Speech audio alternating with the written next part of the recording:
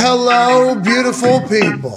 It is Monday, April 11th, 2022, and this sports show shall begin right now. Yeah. Can't thank you enough for joining us here on this glorious Monday. We have a packed show. Ian Rapoport will be joining us in about 13 minutes to chit-chat about all things happening around the NFL. Then we'll have Matt Barnes, former NBA great, obviously, all the Smoke podcast host and ESPN host. He'll join us in the second hour because the NBA is about to matter. That's right. Here we go. The NBA is about to matter. Everybody needs to know that. Masters just ended. Baseball's happening. The NBA is about to matter. Exactly. Yes. Matt Barnes will be joining us to chit-chat about that and life, and also what he likes to, the smoke. Okay. I assume he's a sativa guy, maybe an indica guy. I'd be intrigued to hear his thoughts on all of it. But he has legendary tales, I'd assume, about all the greats in the NBA's history and widely regarded as one of the coolest dudes in the league's history as well. Can't wait to chat with him. And then in the third hour, Colt. Knost. What? Oh. Yeah, he just got done covering the Masters the past few days on the ESPN Plus stream, I believe, although he works for CBS, which is a fascinating tale that I did not understand while I was listening to it. Can't wait to chat with him about the Masters. The Masters is the story of the day, I think, because I believe... Masters Weekend is one of the glorious ones where you just sit back, relax, you nap, you sleep, you watch golf, and then there's just like beautiful sounds in the background. But what we got to witness this past weekend with Scotty Scheffler was awesome. Oh, yeah. Now, I did not know who Scotty Scheffler was. I had no idea. Bland white, it appeared, as if that is what Scotty Scheffler was. And he might be, as such, off the course. He's 25 years old. He's only a couple years into this thing. It's only his third appearance in Augusta. And this dude is assassin. Yeah. He's an assassin. Yeah. This guy is an absolute stud. It felt like on Sunday might be a day where this brand new young guy might collapse a little bit, even though he had a lead. And there were some players playing now. Hey, Rory got hot. Rory was playing against a prevent defense on Sunday, and he lit that fucking defense up. Yeah. He won. Nuts. He even hit a draw hook around a tree that ends up on the green. I mean, he was making magic. The chip-in was glorious. The Eagle with Morikawa, who was also playing great. It's felt like there was a lot of people on a run. And then you looked at the top of that leaderboard and you watched this one dude golf. That motherfucker wasn't budging. He wasn't moving. He was actually getting birdies and making plays and gaining on everybody else. Golf is very lucky to have this man. Now, I'd be much, happier with this son of a bitch's existence if he would have just tapped in one of those tap-ins that he had at the end. Yeah. Because I had minus 11 or better to win this thing because I'd watched him on Saturday, and I'm like, he's going to shoot 72 or better tomorrow in Sunday, just because of how much faith I had in him. So minus 11 or better, although it was minus 142, not great odds. I know that, but hey, I felt very comfortable with the bet. I'm going to put 500 on it. We're there. We're dancing. We're celebrating. They're talking about the history that's being made. Tiger Woods, Scotty fucking Scheffler. Yeah. Can't believe he did it. He's walking up to the 18th green. They're all clapping for him. I'm putting out tweets. Love this guy. Love this guy. Scotty was chipping in from everywhere. He was putting in for everything. He was falling for the guy. Big fucking hole. Big fucking hole for him. All week. Biggest hole out of everybody. He fucking misses 2 tap-ins. Does oh my God. Finishes 10 under, and I lose out on $500. So although...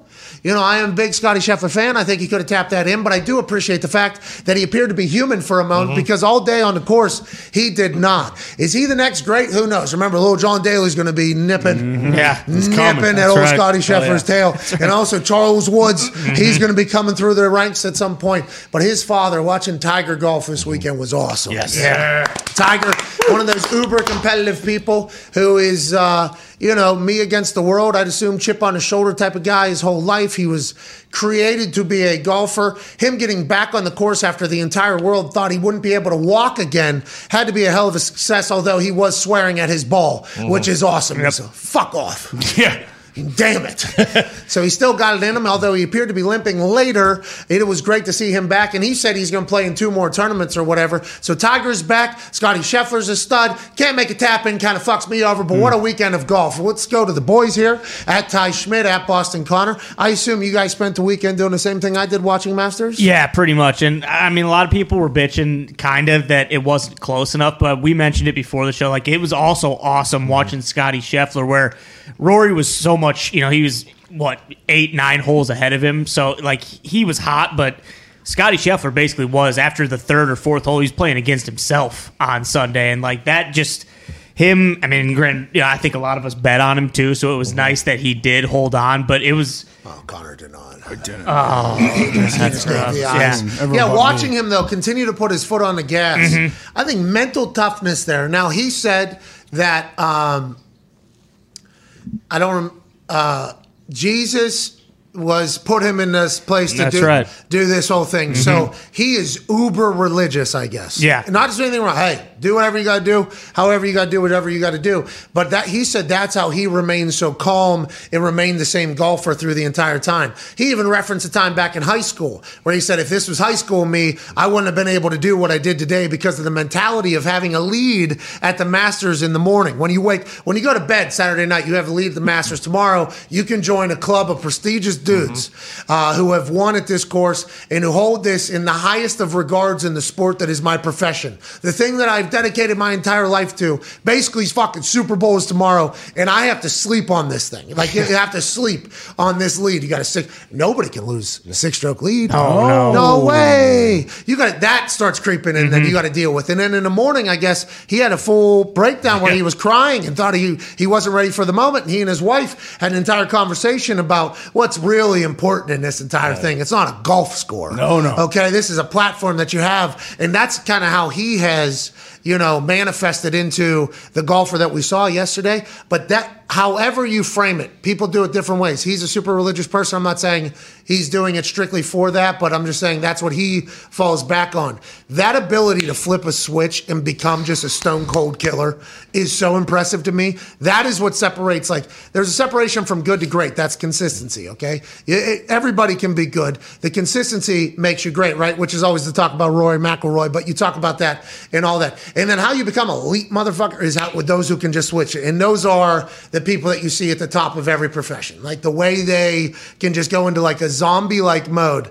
I don't know if I know anybody else that is at that level that has the religious fallback, because normally it's just a bunch of savages out there that are like, I need to fucking, I'm going to do this. So I'm impressed by him. And if he can continue to go, which, remember, through golf, there's always been bursts of greatness. Yeah. Like spurts of, here we go. Jordan Spieth was going to be the guy. Oh, yeah. Brooks Koepka was going to be the guy. Dustin Johnson was going to be the guy. Rory McIlroy was going to be the guy. Colin Morikawa was going to be the guy. Might still be. We're going to find that out. But now it's like Scotty Scheffler, world number one, just 43 days after his first PGA win, which is the fastest of all time. Tiger was like 200 and some days after his first win. So, I mean, this dude, potentially the next face in carrying golf. It was awesome to watch. Excited to see. Just wish he would have made a fucking tap it. Yeah, exactly. I mean, unfortunately, like Ty said, everyone I think here bet on Scheffler, but I took Tom Smith. Well, that's because Lefty, our golf guy, said, hey, he said, hey, this dude is locked in right now. He's dialed in. Yeah. Does he not look like the complete opposite of a guy that you would expect to be an assassin, though, by the way? Just super mild-mannered, it looks like. Just kind of casually strutting around. He's not like uber addicted to the gym, I don't think. No. By the way, absolutely nothing wrong with that. I'm just saying, like, you would think for somebody that is in that mental state, they would normally be like over obsessive with like everything. Yeah. And it doesn't feel like he is. Like, I think I saw like his shirt untucked a couple times. He's just got a sweet swing. Just kind of casual. Just chilling. Just an absolute beast of a golfer. I think it's time now for episode 3. As we set the table there of the show that has been captivating the sports globe. Ladies and gentlemen, season 2, episode 3 of T4, Tony Potts Tasty Tournament Time! Yeah, Tony Potts, let us know what I missed, what we missed, and overall reaction to the Masters. Hello, friends. And welcome back to Butler's Corner for the T4 Masters Edition, a tradition unlike any other. 73 years ago, greats like Sam Snead and Walter Hagen and Bobby Jones walked the hollow grounds of Augusta, Georgia. They did, didn't they? 25 years ago, to the date yesterday, Tiger Woods won his first green jacket on the hallowed grounds of Augusta, Georgia. Wow, what a day. Wow. It wasn't a wire-to-wire finish this time here at Augusta, Georgia, but one Scoot surname Scheffler took over the lead on Friday, and it was never relinquished. Ever. There were competitors who made runs. Justin Thomas. Good luck. Com Smith. Good try. Rory McIlroy on Sunday. Great effort. They all made runs, but they all came up short. Not close enough. The world number one, who has won 4 times this year, Jesus. Shit, this dude's rich. 2.7 just yesterday. just got his 4th win of the season and his first major at Augusta, just like Tiger Woods did 25 years ago. My God. Wow. History repeats. Let's not forget about Tiger this weekend. What he did was nothing short of a miracle.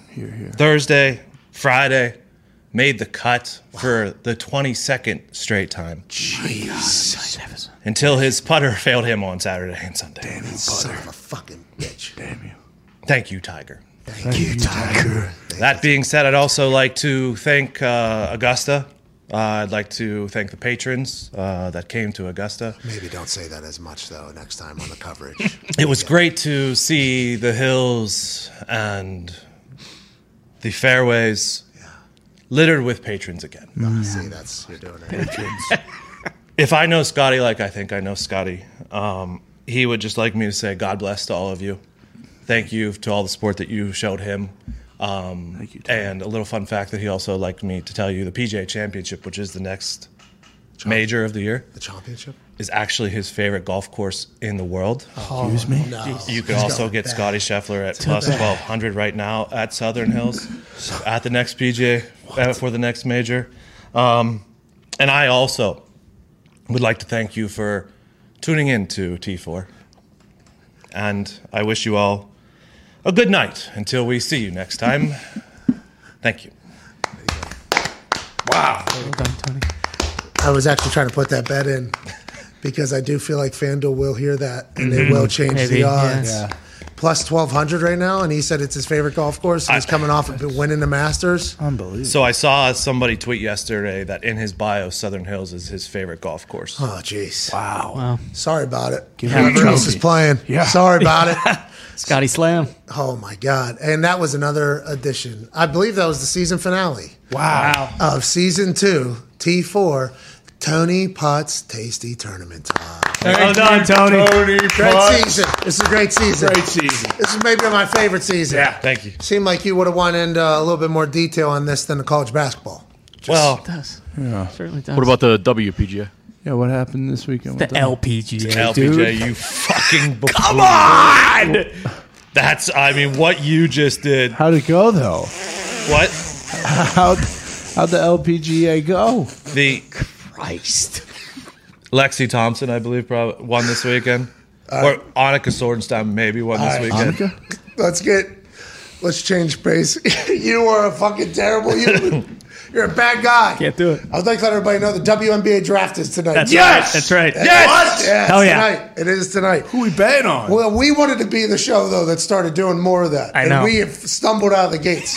But we will continue to try. Joining us now is senior NFL insider from NFL.com, the NFL Network, and the league itself. Ladies and gentlemen, friend of the show, host of the weekly wrap-up with Rap Sheet and Friends, us being the friends, he being Rap Sheet, Ian Rapoport. What's going on, What's man? up, guys? Oh, you're living good. Bentley? Oh. It's not a Bentley. It's a GMC. We're roughing Oh, it you're over back here. in the. Man, that's good I leather. mean, this is not a truck, but they make trucks. That's good leather, Ian. That's really nice. Where are you guys headed? Anywhere sweet? Yeah, actually, we're going to the kids have spring break, so we're going to the Franklin Institute. We're going to the Harry Potter exhibit. Nice. Yep. It was not my idea. It was Jude, my youngest idea. But I'm going anyway, and I've watched 3 of the Harry Potter movies, and I'm all in. So let's go. Okay, well, have a day. Thank you for, making time for the call here in the middle of the travel. That's good usage of the time. I'd probably lose my mind on the trip as well. Enjoy the Harry Potter Museum. I've never seen it, but people love it. Oh, yeah. It's the best. It is. People love it. I get it. Let's dive into the NFL a little bit here. It feels like everything is kind of quieted down, right? There's not really a lot of moves being made. Rodney McLeod was signed to the Colts, but other than that, everything's kind of quiet. Do you expect that all the way up until the draft, or should we maybe see some movement here soon? Yeah, I mean, I would say what's probably going to happen from now till the draft is you get a bunch of these draft visits, and there are news. I don't know how unbelievably newsworthy they are, but I'll still tweet them. Other people will, and they'll probably they're enough to sort of keep us occupied. We'll get a little sense of who's going where and who's interested in who. And then the main thing for me is which quarterbacks get traded. Like, does Jimmy Garoppolo get traded before the draft? Does Baker Mayfield get traded before the draft? Otherwise, you have guys like, let's say Calais Campbell signed over the weekend. With the Ravens. Congrats, Calais. It was either nice job, Calais, great guy. It was either sign with the Ravens or risk them taking someone in the draft, which is, not always a risk that a veteran wants to take. Okay, so let's move on to some things that are being said then by people that we can kind of get a grip with how everything's going. John Harbaugh said the new overtime rules, aren't curing everything, okay? Because now people are going to get upset if both teams score and then that third team scores and then the fourth team doesn't get the score. So he basically said, you give an inch, people are going to want a mile here, and there's still going to be problems. Was there that much backlash on that, or did everybody want to change those rules? Follow up, the USFL is doing a microchip first down thingy that got introduced to the world this weekend. How quickly is the NFL going to do that? And how often are rules changes being talked about in the NFL? I want to go to your second thing first. I am fascinated by the microchip. The fact that the NFL has like two people with two sticks and chains deciding first down, which can decide games. Hey, I tweeted that last year. I said it's 2021, and we still got the fucking, you know what I mean? Like, there has to be something in. Right, and it's like, I've seen it before. Obviously, all of us have it. It's the ref eyeball on the spot, putting it down where he thinks it goes. Two guys with sticks run out and like make sure the chains aren't like unlinked properly, whatever it is, and then say, all right, well, this team won the game. Like, it's crazy, but it still is the best we have. And I think, look, the NFL has microchips in every ball. Theoretically, they could do what we're talking about, what the XFL is going to do. My sense is it just hasn't been accurate enough. So we are going to get a real test, because either the XFL's, laser microchip technology or whatever is going to be good enough, or it's not. If it's good enough, then that could be really good, because like that could be a really fun, interesting, clean change that everyone is for. So like that's one of the really cool things about leagues like the NFL is when leagues like the XFL is when the NFL says, I'm going to look at their technology and then maybe steal it if I want. Okay, so how come they haven't stolen the review system from the XFL, where they just had the Xbox? And, listening to Harbaugh say, well, there's going to be people that are going to still be mad. Is that a normal thought process from people around the NFL? Like, if we change rules, people are going to find other things to bitch about? Or do you think they actually legitimately want to make the game better with the rules changes? I think they want to make the game better with the rules changes. I think Harbaugh does a really good job of looking at all angles. Like, he is definitely one of the more analytical and thoughtful rules-changing mavens. Now, he's right. And I don't know if you guys know this, but, like, people get pissed over everything. What? Oh, yeah. So you change one rule. Yeah. The internet will be mad about a lot of things. So you change one rule, they'll want another rule. But, like, go back to what you said about the overtime thing. Like, I still think it's headed in the right direction. Is it perfect? No, but I don't think spot and choose is perfect either, right? Like, so to me, like, both teams will have a chance in the playoffs when it matters most. And I think that's okay. Like, it's fairer. Is it the best way? Like, I don't know, but it's the best and safest way that we can come up with right now. So I'm really fine with it, and like I didn't get the sense there was widespread opposition to it, especially when they did the compromise of just playoffs only. Okay, that's great news. I guess the bids to become an owner in the NFL were due on Friday for the Broncos. I guess it's alleged now that the Walmart family, the Walton family, got into this game, and there's some public numbers being made about what they bid. Is this all? Do people know what other people are bidding? And then I guess there was a quote like it should have a 4 in front of it. If somebody comes in at like 7, they automatically get it, right? And how quickly does this all kind of come together in your eyes? You think? Yeah, so this is different from not a lot of other sales. This is different from some other sales in that because it is run by the trust of Pat Bowlen, it has to be the highest number. Like, that is the rules. The trust has a fiduciary responsibility. That's a good rule. Of it has to be the highest number. So, if the Waltons come in at $7 billion, like, congratulations, you now own a team, assuming the NFL okays, which they probably would. I think if another team was sold and it wasn't run by a trust, you could say like, all right, well, we really want a minority owner or a person of color or whatever, and like the NFL could make sure that happens. In this case, they can ask, and I know they really, really want a person of color to be an owner of a football team. I just don't know that it's going to happen in the Broncos case. But yeah, I mean, I would say the hope would be to have an owner before the season, and it seems on track to do that. Representation's a good thing. I'm excited to see how it all pans out, because I assume with this sale, this might tempt some others into, oh, wait, the Denver Broncos are getting whatever the Denver Broncos get. Maybe somebody who's just a bottom line person, instead of hanging on for the ride as it's going to go to the moon, they want to get a quick cash deal out. Maybe. I mean, who knows what's going to take place. My last question before the boys have some, and I don't want to ever have to talk about somebody else's work because it's awkward and uncomfortable and I don't like it. But how do you balance being a human and breaking news? Honestly, this is an actual real question, because I think we all saw what happened this weekend with the way the news of the devastating loss of Dwayne Haskins happened. Schefter was literally trending right alongside of Dwayne Haskins all day. And my big takeaway was that, like, is Schefter not a human? Like, how are you, like, that is my big thing. Like, at some point you got to be, how do you balance that in the cutthroat world that you're in, Ian, on a regular basis? Yeah, it's a good question, and obviously one that I think, I'll speak for myself, like I wrestle with all the time, right? Like, I do it with injuries. Like you see a player go down in the field and you want to break the injury, like how long he's out or whatever it is. But you also don't want to be someone who texts an agent 2 seconds after an injury with his player still lying on the field. So like and then it's like, if it's a player, you happen to know, well then like, do I text him and be like, how's your injury? Like it is something I think about all the time. And I'll just talk to you through my process for this specific thing, not anybody else. This is just what I was dealing with Dwayne Haskins on Saturday morning. I was actually at my son's baseball game. I got a text and said like, hey, this is horrible, but I think Dwayne Haskins was killed last night. You might want to check into it. I said like, that's horrendous and horrible, because I actually got to know Dwayne pretty well, and he is a great, great dude. Really enjoyed all my interactions with him, like, hung out with him a small bit when I visited Washington camp, but he was great. And so I called the team, I called the agent.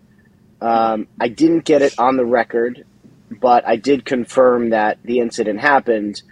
And honestly, like, I didn't feel great about breaking someone's death. I didn't. So my thought process in this case was, the Steelers are generally a team that announces very serious things. If the agency or the team wants to announce it, I will just let them do it. Yeah. So that was me. I know obviously there's a lot of other discussion, but that was just my process. So when I called my bosses at the network, I let them know like, hey, this happened. I want you guys to be aware. And then I was waiting for the Steelers to announce it. When they did, I weighed in with some thoughts, then went on TV and talked about it. It is there's a lot of delicate, tough life situations. This was not a good one and not a fun one, because any death is bad. Any death way before his time is bad. The fact that I knew Dwayne is also bad. The fact that he was such a good guy is bad. I mean, it's all bad.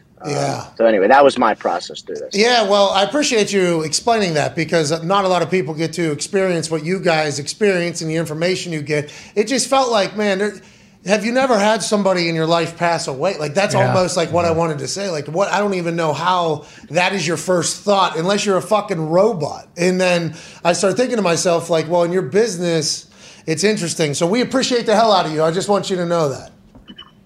Well, thank you, man. And I will say, like, this is something that I do feel like my business, and I've probably talked about my job and how I do things more on your show than any other time. So I feel like you guys really have a sense of this. Like, it does in a way force you to react quickly and then think about it. And so I'm constantly having to be like, hang on, I want to break this. I need to break this, but hang on. And there's been some instances where I've got it right. There's been some instances where I've not.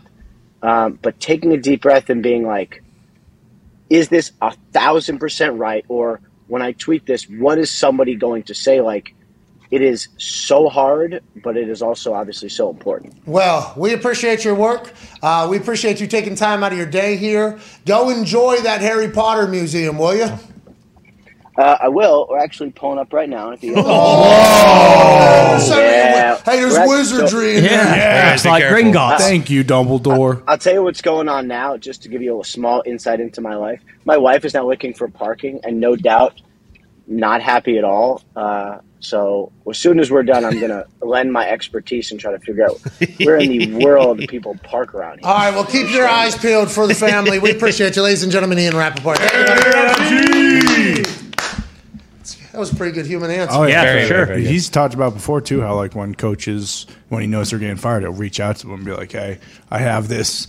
Like, obviously, I know that you probably have to tell your family and stuff first. So it's very cool. But I would just like to let you know that I'm probably not the only person that knows this. Yeah. That's like that's a fine because obviously the Schefter reaction was valid and warranted because of how he laid it out. But my first, like, literally, are you a fucking robot? Like, how is that even 24-year-old dude? Crazy. No matter what you said or thought of the way he played football or he's 24 years old. He has his entire life in front of him. He has an opportunity with the Steelers still. He could potentially become a guy. There is so much that could happen and just come out of nowhere. It was like, everyone really caught me, by the way. I was like, God damn, man. Like, that was it legitimately got me. I did not expect it to as much as it did. I was like, you got to be kidding me. It's 24 years old, man. That's so fucking young. Especially when you see like the story that he posted like the day before of him and Naj just like having a good time in the streets, and like I know all his dudes were close, so it's just tough. Well, and Tough. Chase. Yeah. Well, this is a couple years now. 2 out of the last 3 years, maybe. The Steelers have had somebody very, very, very close to the family pass away because the coach. Yeah, the wild coach passed away 2 seasons ago, I believe. Rape, like in training camp. Yeah. And then now this. I mean, Yeah. it is. Those are tough to get through as a family, as a team. Let's get to a break. Rest in peace, though. And nothing but positive vibes and love to all his family and friends and teammates. I mean, that is heartbreaking. All right, we'll be back in 4 minutes. And why is anybody calling Gil Brandt for anything? Well, good question is right. I mean, That's the first person you think of? I don't know. We're back in 4 minutes. There's just so much dumb shit. Yeah, exactly. It's like, why is that even? I mean, obviously what he said is remarkably stupid. despicable. But just the thought of why is that the first go-to? Yeah. Unless they were like, oh, he'll probably give us some answer like this. No, you think that there's no way. I don't know. I mean, I honestly don't know how that happens. I was listening to it. I thought it was fake. I'm like, this has to be fake. So ridiculous. Gotta be humans, huh? Yeah, Yeah. Let's be nice to each other one time. Joining us now is a man who every day we get to chat with, we think to ourselves, wow, what a specimen.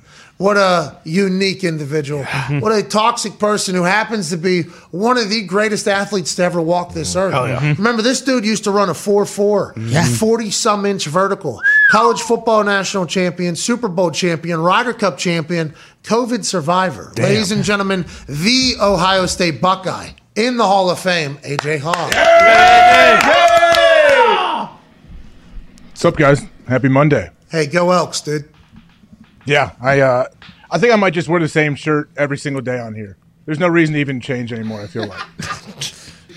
Welcome, dude. Bingo. I mean, we wash it. I don't buy 50 beaters at once and throw them away after I wear Well, them. this isn't a beater, okay? And a lot of people compare beaters to what I wear, okay? You're tanks. Sorry, you're Thank black you. tanks. For instance, Brochacho at the Yankees game, who I am a big fan of, okay? Big fan of that guy. He was in a beater, I do believe. Yes. Okay, listen, this dude's yoked. Holy shit. This dude, I think, plays football for Army, and this dude was the reasoning behind my mentions blowing up about me being at Yankees game and also me getting off keto too quickly or something. Okay. Yeah, a lot of that Whoa. talk. I wish I was as yoked as this cousin. Hell right yeah. here. With that being said, that's a beater. I wear tank tops, okay? T-top, a little bit looser, all right? Not meant to be worn underneath something, okay? Beater usually underneath something, or when the top comes off, you're like, hey, how you doing? I'm a guy that wears a beater. Right. Tank top is to be shown, That's right. At all times. Okay, 2 different things. And yeah, I buy 60 to 70 of them from Amazon. Shout out Jeff Bezos making that happen and going to space. And shout out to that guy living his best fucking life. Dude. Yeah. Love this dude. Have we learned anything on this guy? Did they locate him? Yes, I think he plays football at Army, I believe, because KFC tweeted something. By the way, KFC's been saying some really cool and nice stuff about me. I appreciate you, KFC. Always got along with him whenever I was back at the Barstool days. But he put out a tweet calling this guy and me, a comparison, and I believe it captured the eyes of some people. And then he caught on, he quote tweeted it and said, I'd love to be on the pod. I didn't know if he was talking to me or to KFC, so I did not respond. Was not going to be that. But he does play football for Army, I believe. Would love to chat with him. I bet this dude is a legend. Yeah. I think it's good. Did the Yankees end up winning? Yes, they did. By how much? Pretty big? 4-2, I think. That was on Saturday, I believe. Make this dude the fucking mascot. Yeah. All right? Why is this guy not? Come on. He is the mascot of Yankees fans, is what the internet was saying. And I hope he takes that as a compliment. I'm sure they don't mean it as such, but he fucking deserves it.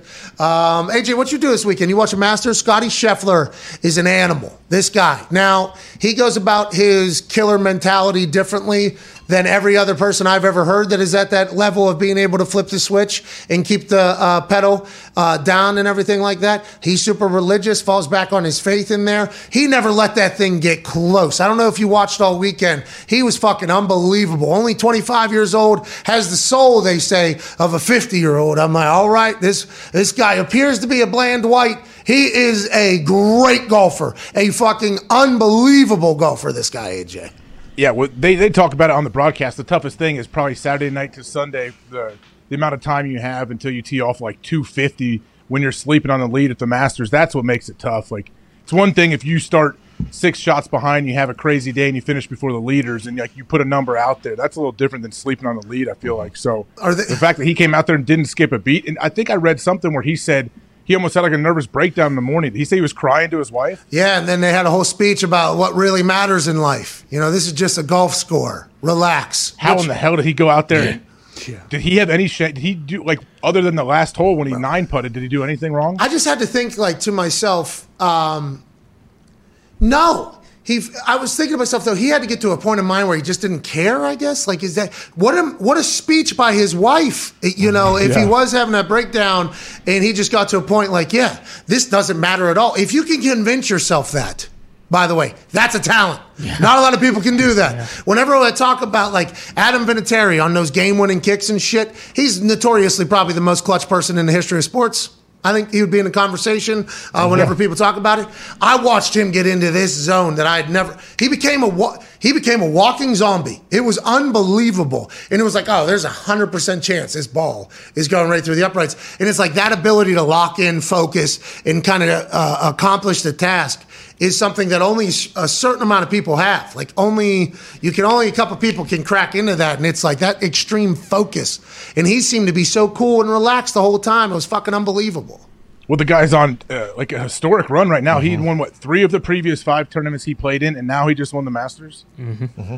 Damn, world number 1. Like, when is he going to cool off? Like, if I was him, I'd be like, all right, I guess this is just how I play golf. Hey, this is me, by the way. Thank you, God. Yeah. Thank you, Jesus, that I am. Because, hey, he said he would like to glorify Jesus' name. Yeah, that's right. Amen. Okay, I love it. However, if he continues to golf like this, he's got to be pumped that this is how God chose for him to be, like, glorify his name, That has to be. I was watching. Think about them just lining up over a ball, 110, 120 out.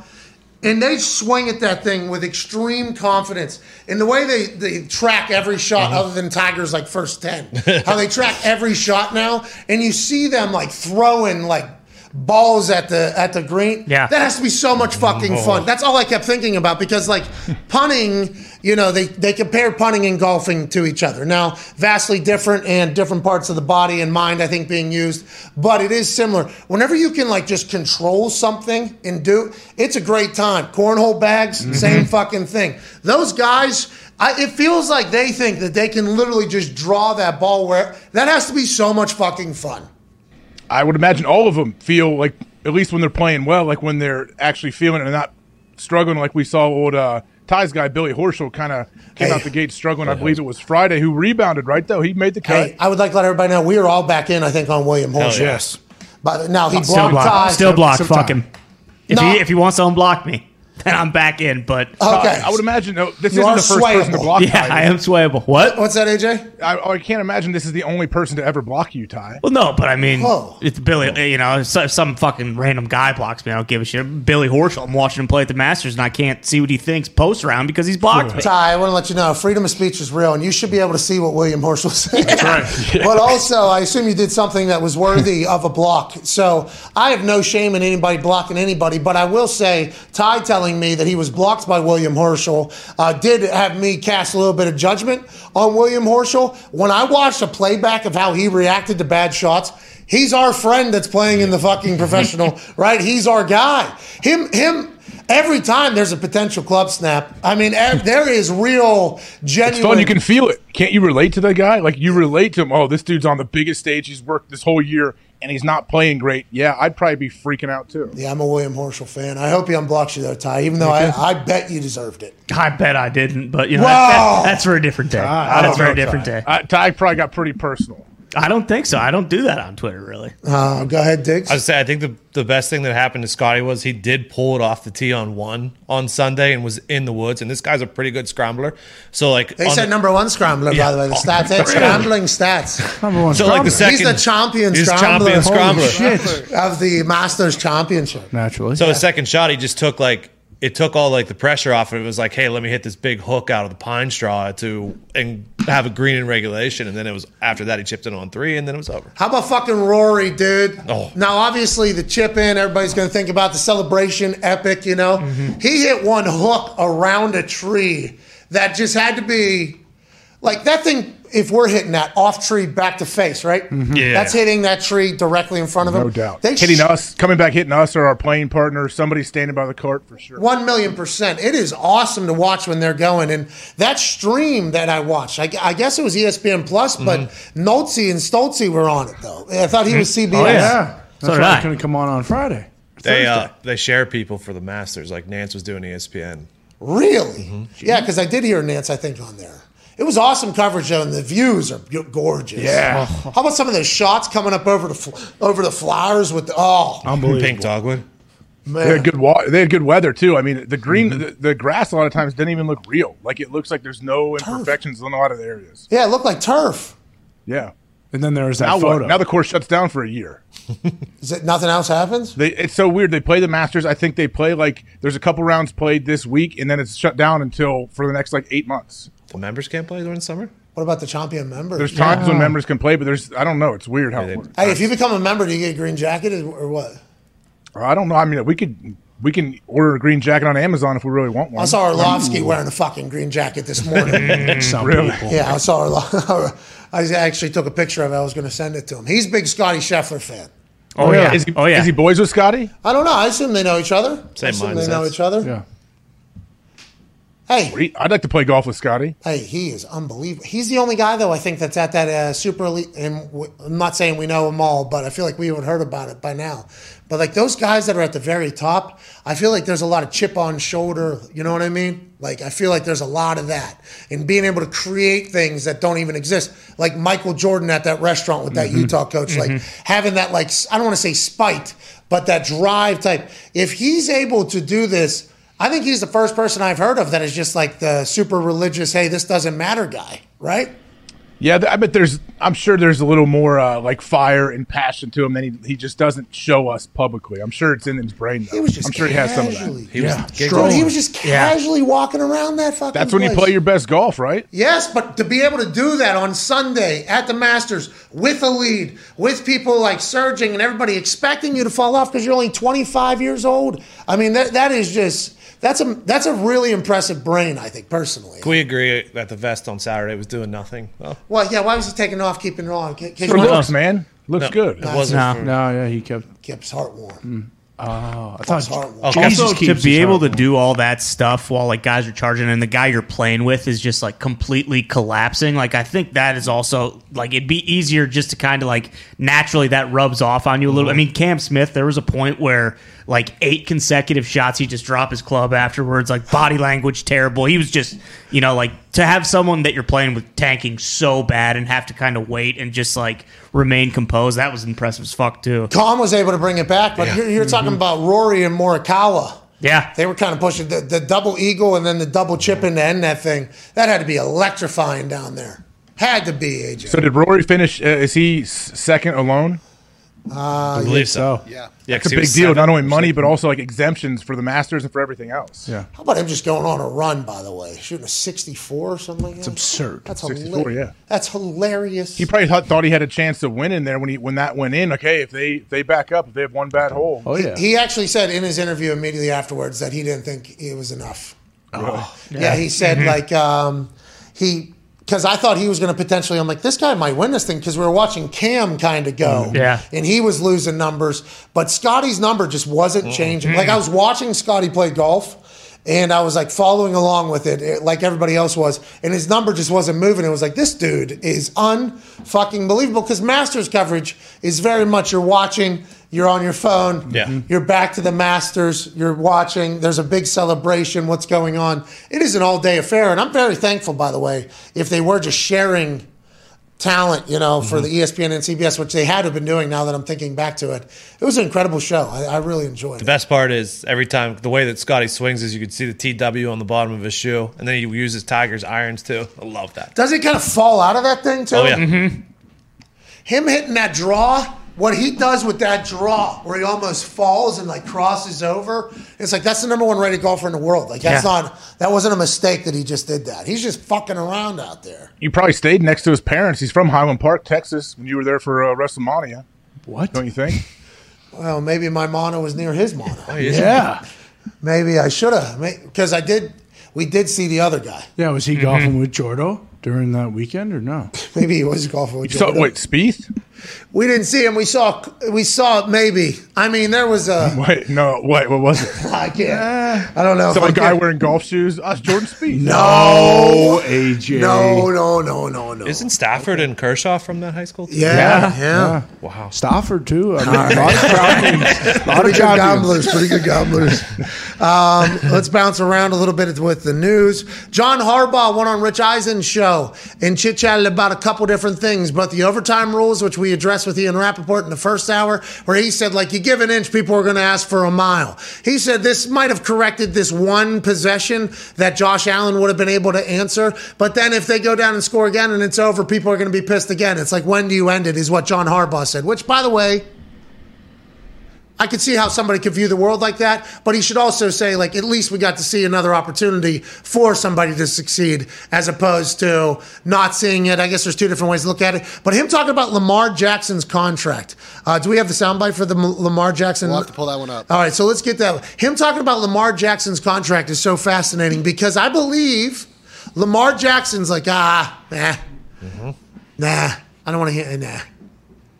Hey, Why? let's get a long-term deal done, like $200 some million. We'll get to it later, man. That is what it sounds like whenever John Harbaugh is speaking about it here on the Rich Eisen show. Like, legitimately, he said you can't force it. Negotiations are a two-way street, basically. You can't force Lamar into wanting to do this, and when he does come in, we'll take care of it, but he wants to focus on being a football player. And then Harbaugh even makes a great thing at the end where he says, like, Rich, do I ask or care about your salary with your company that you work with? He said this is like a whole new conversation, basically, that has become something where everybody's worried about everybody else's contract. We have the audio? Maybe. Let's go ahead and run it. I think I did pretty good job. Lamar's your long-term quarterback, though, right? I mean, so... Yes. Okay. Of course. You think, quarterback? I can guarantee you there's going to be a big Twitter storm when I say this. Yes, sir. We are not going to draft a quarterback in the first round.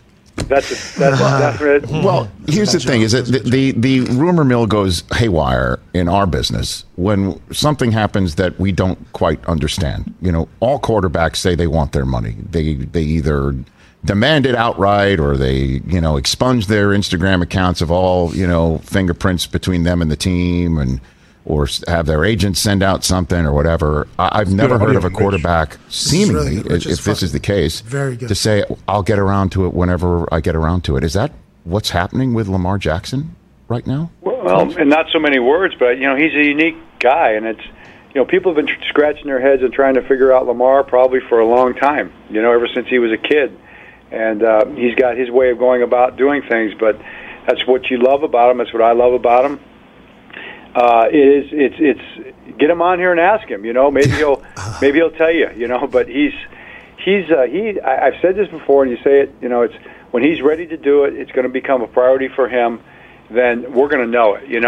And it doesn't have to be a priority for us right now. It's got to be a priority for both sides. But we could do something, or we can wait, because we know it's going to get done. When it's supposed to get done, or when when it's God's will and Lamar's will at the same time, it's going to all fit together. So, but I do believe Lamar when he tells me that, man, he just wants to be the best quarterback he can be, and that's what he's thinking about right now. And he doesn't think he has to think about his contract. He feels like he's got time to do it. And yeah, you could argue that one way or the other, but everybody gets to make that decision for themselves. That's the great thing. That's his choice, not somebody else's. So, somebody else wants to talk. Yeah, I tell you what, all the pundits out there, if they want to give me, well, no, please don't. You can call me. But if you want to talk about, your particular contract situation and how you're doing with your salary and when you're going to go ask your boss for a raise and all that, maybe we could, all talk about that back and forth and have that conversation. But in the end, the person gets to decide for themselves, So that's what Lamar's doing. I think it's kind of cool and funny and fascinating how everybody wants to talk about it and, speculate on it. But it's really pretty simple, I think. He's not ready, and when he's ready, we'll be ready. And when that happens, we'll have something. So, what are the conversations like with him when you? That's awesome. I think the thing about, by the way, shout out Rich. Yeah. Rich Eisen nominated for a Sports Emmy. That's right. The show. I hope they all win. Win. That was a great question, though. And I feel like Harbaugh is talking directly about our business. When Rich says that, everybody talking about, Lamar Jackson doesn't want to get a deal done. He doesn't want to be a Raven. So then Harbaugh, potentially his family hears that and has to tell him, like, hey, they're saying Lamar doesn't want to get a deal done because of that. And then he goes on Rich Eisen and he's like, hey, listen. It's all funny, okay, all these things. Lamar literally just doesn't want to deal with this right now, and he does all his own business. That is so awesome that Lamar's like, all right, my contract's for another year. We'll deal with this when the contract's up. I'm going to play football. And also, I like the fact that he's just like, we don't need to do that right now. I can do that later. When all anybody ever thinks about, especially with the style that Lamar Jackson plays with, is an injury taking all of that away out of nowhere. And Lamar's like, nah, I'm cool with it, man. You never see him take big hits. You've seen him get better. They won a playoff game. Last year it seemed to be a clusterfuck for them, but if he comes back in balls with these other contracts that are maybe falling in line with the quarterback thing, he's going to get broken off, AJ Hawk. Well, the fact that Harbaugh says he's just not ready right now to do a new contract, or he doesn't want to, I guess what's the reason? Is it because he just has supreme confidence in himself? Like, hey, I'm going to keep playing. I know the contract's only going to go up and up as the salary cap goes up. Maybe I want to have a few more accomplishments under my belt before I sign that new one, or what? Joe Flacco did this, right? Joe Flacco could have had an extension with the Ravens. Then he didn't. He played out the last year of his contract. They won a Super Bowl. He got like $100-some million immediately afterwards. It was like Joe Flacco bet on himself. That's how everybody talked about it. Maybe he's just betting on himself. Maybe he's if they're willing to pay him, it's going to be hundreds of millions guaranteed, right? Has to Over be. Mm-hmm. Okay. And that's why Bisciotti.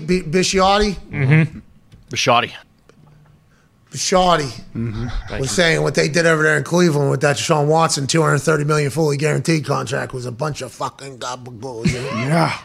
Bunch of gabagool, they said, AJ. They said, what the fuck are you guys doing? And then the Cincinnati Bengals, who have Joe Burrow sitting there, they came out and said, hey, well, Cleveland did. Interesting. Well, fucked up. All right. And then basically the Arizona Cardinals were talking amongst themselves, and they said, these fucking Browns. These fucking Browns. What are they doing? Yeah, it's a whole new market now because Deshaun Watson's deal with the Cleveland Browns. I'll be excited to see. Kyler Murray, though, remember, there was a little bit of an earthquake. Rich Eisen alluded to this. His agent put out a message. There was Instagram deletion, which Rich Eisen also alluded to. Rich crushed it in there. But they figured that out. I guess he's all the way back. Him and J.J. Watt were lifting. So things can be made right, and maybe deals can change and ideas can move. But I like if this legitimately is just Lamar saying, nah, I'm going to play one more year and I'll fucking get my money later. That's awesome. Well, Kyler didn't. I mean, he said he wanted a new deal before the start of the draft. Yep. Like, I guess if nothing's public yet, they might just be waiting to do that. But do you think that he'll like? So now you assume that they have to get something done before the draft now. Yeah, and when he's already showed, like he's fed up with it. He unfollowed him. He'll do all that shit again. It's interesting, the way the business is done these days. But if everybody's getting paid, I'm happy about it. AJ, there's going to be so much money flooding into the NFL, and I think all these players know it, dude. Yeah, they absolutely know it, and they're confident in themselves. But like you said, talk about bet on yourself. Lamar has hundreds of millions of dollars that the team is willing to pay him right now, and he's saying, nah, I'm good. Let me go out here and just play and get better, and we'll talk about that later. I'd say, yeah, you feel pretty good about yourself. You could slip and fall down the stairs, and your career is over. So nothing's guaranteed. I see the headline in Forbes already. The $250 million bet. Oh yeah. Mm-hmm. Yeah. And it's Lamar like shaking the shit out of somebody next year. He signs for $300 million. This guy made 20% more than he would have made if he would have bet this whole thing. I mean, the business side of this is all going to be aired out publicly, which is what Harbaugh was also talking about at the end, where he's like, if you want me to talk, maybe we can all talk about your contract. How's your contract? When do you want to go to your boss and ask for a raise? What a line there. Harbaugh's sick of it. Why is everybody talking about this? Harbaugh seems like a real no-nonsense guy, straight shooter, doesn't he? Yeah, he does. I wonder what it was like. That's why his guys like him. His guys respect. He works his dudes. I know, like it is not easy in Baltimore in camp, whatever. They're physical, like they play hard. You got to be bought in, I assume, though, to play over there, right? Special teams guy. Oh yeah. Hey, listen, it's going to take all of us. That's right. 3 phases. How was your training camps? You guys go hard? I know you guys always rode those stupid bikes. No, they're not stupid. They're not stupid. That was a cheap shot. You do not deserve that. I actually like it, but I just, knew you'd get a pop there. The bike thing you guys do over there, because you got to drive across the street or whatever. Normally it's in cars in the middle of winter. Did you guys go hard in training camp? Was Mike McCarthy, hey, let's go ahead and hit? Yeah, we definitely went hard in camp. Especially my first year was McCarthy's first year. It was the old CBA, so my first 5 years were no real rules when it comes to camp and all that. As far as how many padded, you were padded day one. Like your first practice of camp is padded 2 a day. So like that's just how it was. So yeah, McCarthy, he definitely from Pittsburgh, man. He likes to go. We were definitely cracking skulls a lot. Hell yeah. Yeah, your first day is a padded 2 a day. You could tell that you wanted to say. It was a nightmare, basically. And it's your first practice from 8:30 to like 10:45, 8:30 to 11. Then you have all day, and you practice 6:30 to like 9 at night. So, no real free time in between you. So it's a grind. Yeah, my days back in the day were real difficult. I bet. Because during the day where they all had meetings, I just had to roam aimlessly around campus, stopping. That had to be awkward though for you because you're on the team, and it's like. Yeah, that would be a weird situation. Terrible. Yeah, it was terrible. Nowhere near as hard as yours, but But different though, like mentally weird. Like, what am I supposed to do? Yeah, I just sat there in my dorm basically, right off the side. Had it pretty souped up when the boys came back. Nice little clap. Stop in some meetings. I go stop in some meetings. Hey, how we doing? Fake juice. Everybody's miserable. Poke the head in the offensive line room. Boys, maybe we hit a little harder tomorrow. That type of stuff. And then you guys still got another 3 hours of fucking meetings. So. You can only do that. Go to the training room, practice juggling a golf ball with a golf club, showcase that on the show, shoot some hoops in the gym, hopefully not roll an ankle, and then just, kind of go about your day every single day and just say, hey, I'm sorry, boys. You guys want something to drink or smoke? I got some edibles over here. Do whatever you got to do, man. Season's soon enough. None of this means anything. Can't wait to get started. But those old CBA rules, you guys are a bunch of madmen. The fact that you never had a concussion is incredible. Continues to be. Way to go. Knock on wood, right? I wish they would have put the I wish we would have put the diaper caps. The diaper caps on your. Yeah, those are cool. Mm-hmm. They're sick. I wish you would have been able to do that, maybe keep you safer or not. That would have been a cool thing.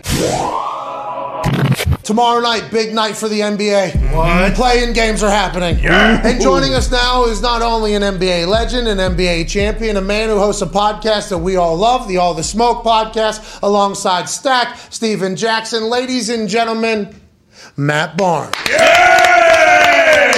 What's up, man? What's up, fellas? Hey, man, thank you for having me. Big fan of you guys as well. No, listen, need to tell you this. Love everything you fucking do. Well, I don't listen to everything you do. Everything I see you in, though, I enjoy immensely. I'm a big fan, man, honestly. Appreciate that. Now, Jack was telling me some stories about the indie days, how we got to talk off camera. I heard you guys used to get it in back in the indie days. Yeah, so we had a good time, man. Indianapolis is a good time, and we will definitely have to experience that. The All the Smoke podcast has really changed the game, I feel like, of the NBA. Whenever you guys start that, do you know immediately it's going to be a success, or at what point do you think you found out, like, oh, we got something good here? We really didn't know, to be honest with you, bro. Me and Jack were both respectively doing ESPN and Fox at the time and getting a lot of positive feedback. But, you know, playing in those spaces, you got to kind of walk a straight line. And Jack and I have always kind of jumped off the line from time to time. So I threw out the idea about a podcast. Neither of us really knew what it was, but knew that, you know, we can kind of be us. We could smoke, we could drink, we could really talk our shit. And, you know, kind of cold pitched that to Showtime right at the right time when they were starting a Showtime basketball department. And, man, they picked it up and we struck gold. So it was really a lot of luck went into, you know, the good start business. Of all That's not luck. That's good business, man. That's good business. Great work. Go ahead, AJ. Did you have any idea going in that you would enjoy it as much as you would, or it's as good as it really is? I mean, it's crazy. I mean, you guys know, you guys are over there making the big money. We're trying to get like you. But to think that you get paid to talk shit and learn more about people you admire and look up to and really open doors for other people. You know, when we first came into this space, we were learning the space, not knowing at the time that, you know, people were looking up to us, realizing like, shit, if they can do it, we can do it type stuff. And that's what we always want to do. We always want to inspire and encourage people. But we really, like I said, didn't know what we were doing at the beginning, got lucky. And, man, we, you know, our first year out the gates, we won Sports Podcast of the Year with a lot of Hey, let's go. What's next? Anything on the horizon? You guys going to keep building and growing? And we see you on ESPN. Yeah. Is that? I assume ESPN, by the way, side job at this point. No offense to ESPN. But yeah. With all due respect, you know, they're kind of, you know, to me, ESPN is a great platform to be on. You know, I enjoy my time there. But yeah, inside this Showtime basketball space, man, we're building out a lot of different show ideas. You know, we've signed Kevin Garnett, Paul Pierce, Jamal Crawford. I think we just locked in Chandler Parsons. I know I'm forgetting a few people. So we're trying to build something over there. We're creating shows. I'm in the midst right now of helping Allen Iverson build his podcast. So we're just doing a lot of let's cool go. stuff. Yeah. Hey, that's fucking awesome. Everybody wants to hear from AI, you know, beloved cultural icon on and off the court. So we feel like we got to do him right and help him get started as well, man. So we're doing a lot of dope shit over at Showtime Basketball, man. It feels like the NBA has always been filled with a lot of entrepreneurs. You know, I feel like that is the case. Am I wrong in thinking that? It feels like, because there's only a certain amount of you guys, right? I feel like you guys know who's going to be NBA guys whenever you get older, too, as you grow up. And I feel like there is a lot of generational pass down of information. I might be wrong in reading this from the outside in, but it feels like there's a lot more entrepreneurs in the NBA world than other sports. Am I wrong? I think now there is, you know, obviously because first of all, you know, you're able to see our face, you know, whether you're a starting guy, you're a guy sitting at the end of the bench, the camera still, you still get plenty of camera time. But I think now, you know, I played from 2002 to 2017, so it wasn't necessarily the business side that we discussed back in the locker room. It just wasn't that way. I think towards the end of my career is when guys really started talking about life after basketball and business, entrepreneurship, investing, all that kind of stuff. So I think I caught the end of that. But, you know, I was someone who was able to, you know, being a role player, I was a role player. I wasn't a star. You know, I played my job, did my job, did what I was supposed to do. But I was able to navigate post-career because, you know, I always try to make relationships along the way. And knowing that, you know, at one point you may need to lean on someone, especially me, you know, going to UCLA, playing for the Lakers, playing for the Clippers, you know, I wanted to go into television just more behind the scenes after sports. You know, I happened to get in front of the camera, but my goal is to be more behind the camera and stuff like this. Right there. Perfect. You just went behind the camera. Just like that. Fucking nailed it. Matt, speaking of relationships, what was it like to play against and to hang out with Kobe? Kobe was dope, man. Our relationship started, you know, he came to LA in 96. I came to UCLA in 98. And obviously hearing of who he was in high school, tremendous player. But he was always on our campus. You know, it's well documented that, you know, when he didn't necessarily fit in right away with the Lakers. So he was more on our campus because we were all closer in age. So that's how I first met Kobe at UCLA. And I'd sneak back into Poly Pavilion and kind of watch his workouts and just be in awe of this kid that was at the time was a kid, but was really only like a year and a half older than me. I'm like, shit, if that's what you have to do to get in the NBA, good luck for me. You know what I mean? So just kind of watching that, and then, admiring his game, getting an opportunity to guard him. It was always just every time we went at each other, it was a mutual respect, and I was just going to try to make him work for everything. If he was going to score 30 points, he had to take 30 shots. I mean, I think all of it kind of culminated with the ball fake in Orlando in 2010 that is still talked about like it happened yesterday. But people don't know from that, that's how we really became tight. It was a respect matter before that, but then after that season, Kobe called me, and didn't even have his number. It was just a random phone call that came. I was ready to head to Miami and play with the big three that they were building over there with LeBron and Bosh and Wade. I get a call from a number I don't know. I happen to pick it up, and it's Kobe. And I'm like, hello? He's like, what's up? It's Kobe. I'm like, yeah, fucking right. Who is this? And it was him. And, he just, talked to me. He liked the way I played, how hard I played, the intensity I played with. And he told me literally, like, anyone crazy enough to fuck with me is crazy enough to play with me. Do you want to be a Laker? I'm like, hell, fucking, I grew up in Cali, Showtime, Magic Johnson, those teams, or, what I grew up on. Pretty much he sought me out, and I want to say maybe 3 or 4 days after he asked me that question, I was a Laker. Damn. Jeez. Hey, that's amazing. Full circle moment there. Can we put this back up? Can we put the hey, you're looking away, obviously, at this point. Corner of your eye, you're thinking to yourself, God damn. This dude, what is going through your head when he doesn't budge? Do you think he is? Do you think he's fucked up? Do you think maybe he's not paying attention? How did it go from your perspective here? It was weird. It was a random thing. It wasn't like, hey, I'm gonna ball fake the ball in this dude's face. It was just really period, just out of the blue. My arms did it. It wasn't even like I was thinking. My arms natural. Fuck this dude, do it out there. But yeah, the fact that he didn't blink, I didn't realize. I knew I put it right in his face, but I didn't realize, obviously, until later night on SportsCenter, that it was touching his eyelashes, and this guy didn't even blink. So I always knew he was a stone cold killer. I mean, this shit just kind of confirmed it. Okay, so I love the fact that, hey, that's an impressive thing to do to not hit him, though, too. I hope you've thought about that. Right there. It was right there, right in his face.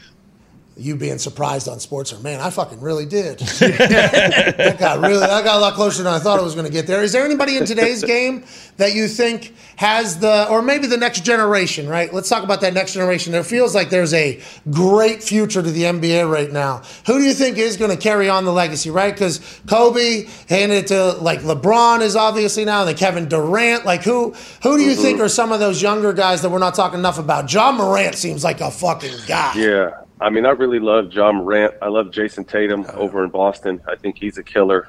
Luka could at one point be the face of the NBA. You think about Giannis. I think after this next era of LeBron, KD, and Steph retire, it's going to be in great hands. Again, Giannis is one of the best players in the world. Jokic is still fairly young, but these young superstars, LaMelo Ball, the game is in great hands. The game, to me, it's obviously not as physical as it used to be. And, I'm someone who appreciated defense, but I understand the direction the game is going. It's more global now because the scores are higher. You're seeing more dunks. You're seeing more three-pointers. You're seeing a lot higher skill level from some of these younger kids coming in, man. So I just sit back and enjoy it. I'm not someone that's going to bitch about, I wish it used to be this way or that way.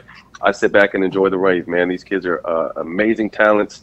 And, I wish and hope they get all the fucking money they can. Get all the money. Get all the money. Everybody get all the money. Do you think Steph Curry had a massive part of this entire change, right? Because there's 5'10" kids now that are thinking to themselves, right. Hey, I can get buckets, though. Maybe they can. Yeah. I feel like he's a massive part of the change of the whole game, right?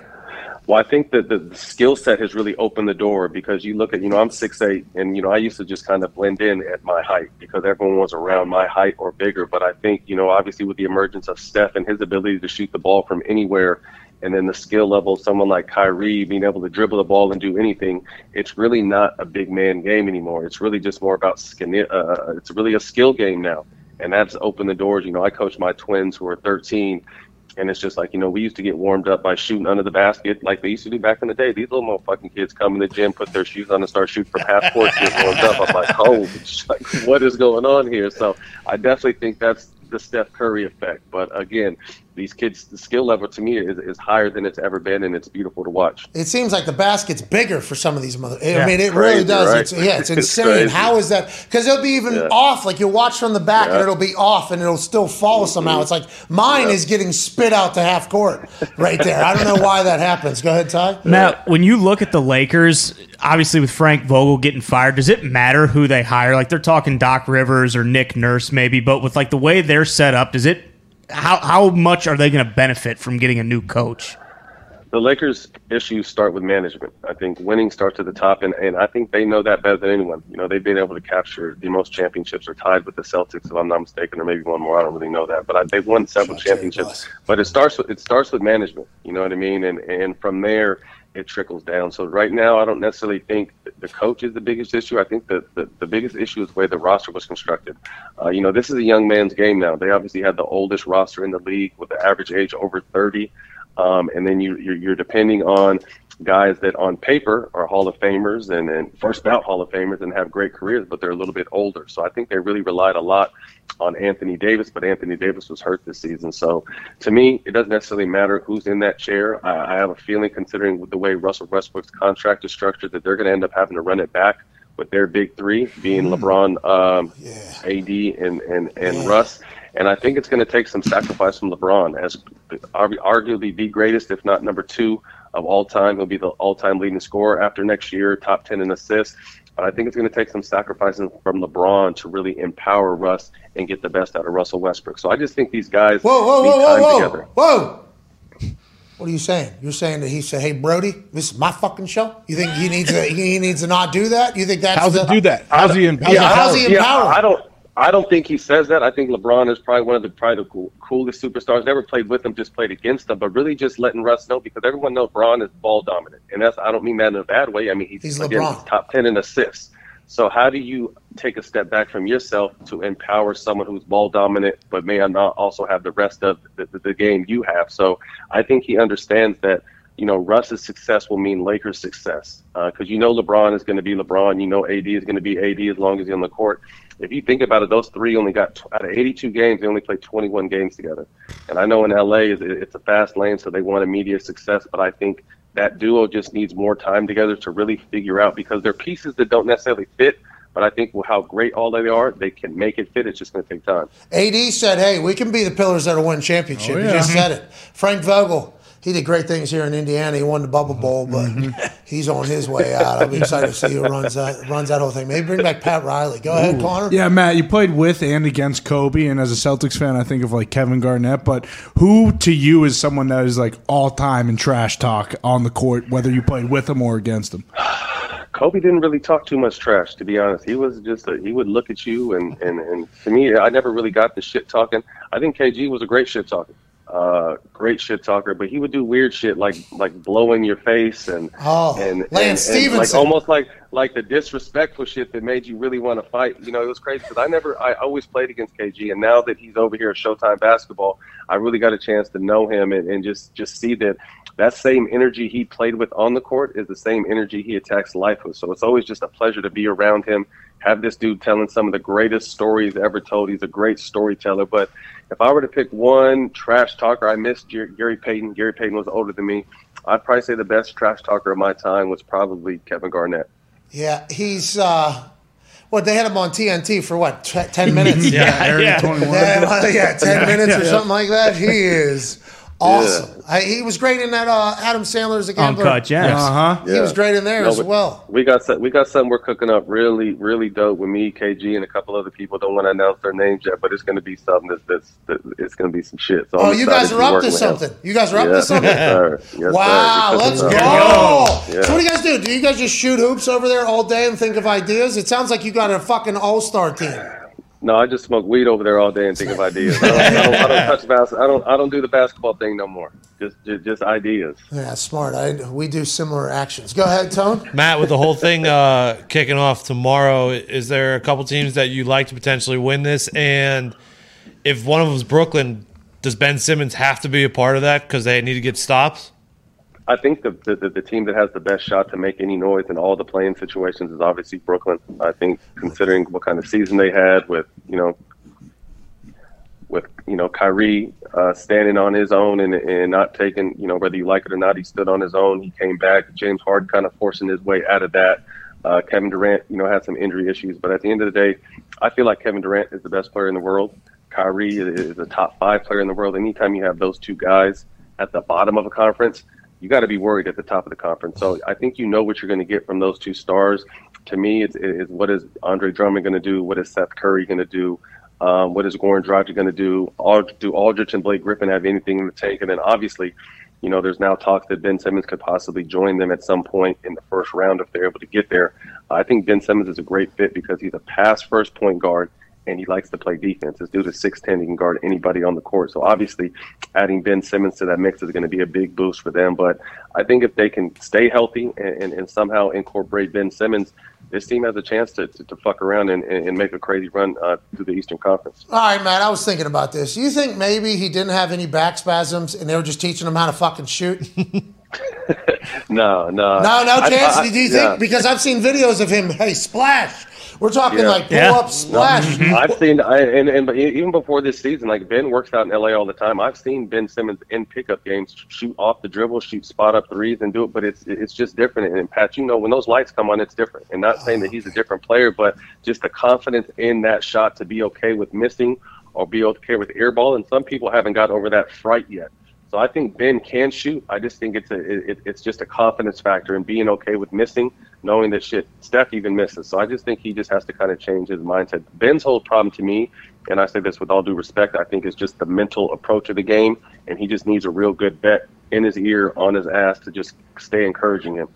I think, hey, by the way, that's awesome to hear because that's real insight from a guy who's been on a lot of different teams and had a lot of different success. But, what's the worst that could happen, Ben Simmons? It has already happened. Mm-hmm. So, you're already there. So, who gives a fuck at this point? I think that is something that he should maybe think because what's the worst? You're going to get buried by everybody who says you can't shoot? Well, we're here.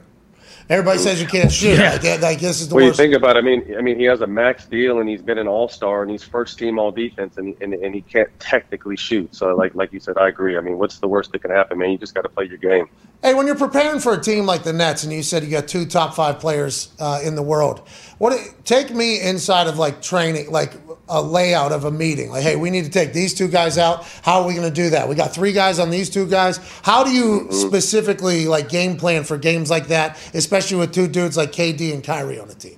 Well, that's the thing. You want to try to take their stars out, but obviously that's easier said than done. So you want to throw multiple looks at them. You want to trap their pick and rolls. You want to play different pick and roll coverages. You may even want to double team some of these guys at the point, and that's why I said earlier, to me, the success of this team is not going to be those 2 because you can try whatever you want. These motherfuckers are still going to do what they do. Control the rest of the team. Control the rest of what is the rest of the team going to give you? If the rest of the team is able to step up, knowing what your 2 stars are going to give you, to me, that's why they have a chance. But I don't really think it matters. I know there's going to be some coaches that think they have some great game plan to slow these 2 down, but if these guys have off games, it's going to be because they just shot the ball poorly. It won't necessarily be, I say with all due respect to any one player that's going to try to lock these 2 guys up because they're unguardable. Hey, that's like coaches, though. They have to explain why something's going to work, and then it doesn't happen. You guys got 82 games, too, so that fail right. could – hey, listen, just like fucking last time. Just like last time, boss. We appreciate you, man. Every Thursday, all the smoke on Showtime. Yeah. We can't thank you enough for joining us, brother. Hey, man, we need you to come on our show, and we need Aaron Rodgers on our show, man. So we need both you guys on our shows. I'm putting it out there right now. We need both you guys, man. At some point, we'll fly you out, New York, Atlanta, LA, wherever you want to come. We got studios in all 3 places, and we need y'all. I would be honored. I'm not speaking for Aaron. I don't know. I wouldn't do that, but I appreciate that. You're the best. Ladies and gentlemen, Matt Barnes. Thank you, Matt. You watched all weekend. Colt really stole the show at different times, didn't he? I tell you what, Colt was on the commentary for all of the streaming part that I was watching. I guess I was watching the streaming version of Colt the whole time. I felt like, I thought he was good. His first time out there it was fun to hear him. And also, if you noticed, you probably didn't, but Scotty Scheffler's caddy, I believe, is Bubba Watson's old guy, right? Mm-hmm. Yeah. Really? Ted Scott. Remember Bubba? He and Bubba have gotten into some weird, heated argument kind of things. I doubt he has that with Scotty. Oh, Scotty seems to be super low-key. Another follow-up, Colt's swing coach, also Scotty's swing. Really? Holy shit. A lot of connections, yeah. Who's that? It's certainly a guy. Certainly, Swing yeah. master. That guy Certainly is a human. That guy is a great golf swing coach. Oh, yeah. Probably Dottie The best. Pepper. No. He is so good. Jerry something? Randy Smith. Randy Smith. Yeah, Jerry's brother. Randy Jerry Smith. Yeah, well, we call him Jerry. Yeah, obviously. We call him Jerry. Anyways, Randy Smith. Yeah. He was coach of Scotty Scheffler, who has what? This coolest swing of all time. The trick shot bullshit he was pulling off to hit like a dog leg left was insane. Crossing his legs at the end of drives. That man's the number one golfer in the world, and he's in the lead by 6 strokes. I can't wait to see what Scotty goes on to do. Can't wait to chat with Colt Knost. There's a weird headline coming out of ESPN's Twitter account just moments ago. Basically, the headline from the Twitter was people thought that Jerry Sandusky was the first sexual predator that Penn State and Joe Paterno faced. Long before him, there's an original. I guess it's about this linebacker that played for Penn State that was a serial rapist is what this story is alleging, and murder happening involved in it. ESPN literally just dropped this out of nowhere. We have no idea how or why. When news of Jerry Sandusky's crimes broke, the world thought he was the first sexual predator Penn State football and Joe Paterno had faced. This is a story of the predator who came before. Content warning. This is on an ESPN tweet. Content warning contains accounts of sexual assault and murder. Keep scrolling down a little bit there. Jesus. Keep scrolling down a little bit. That's at 1:01 p.m. on April 11th. They post that. What? I mean, what? I don't. This is just out of nowhere. Is this a new thing? Just stories are coming out. I have no idea what this is, but this seems like a pretty big thing just to drop at 1:01 out of nowhere, especially with everything that has been alleged to have happened already at Penn State. Well, what? Yeah, I'm curious as what that says in there. Serial rapist. So, like when he was on campus playing, do we know? Yeah, he was a player. He was a linebacker. Bruce Brown was reading through it, and as Who murdered who? Well, I don't know. I don't think we got to the end of it yet. I don't know if that's written like a dateline or not. I have no idea how that whole thing is written. It's a 200 scroller. It's long. Okay, These are never short. Are they saying it was covered up or something?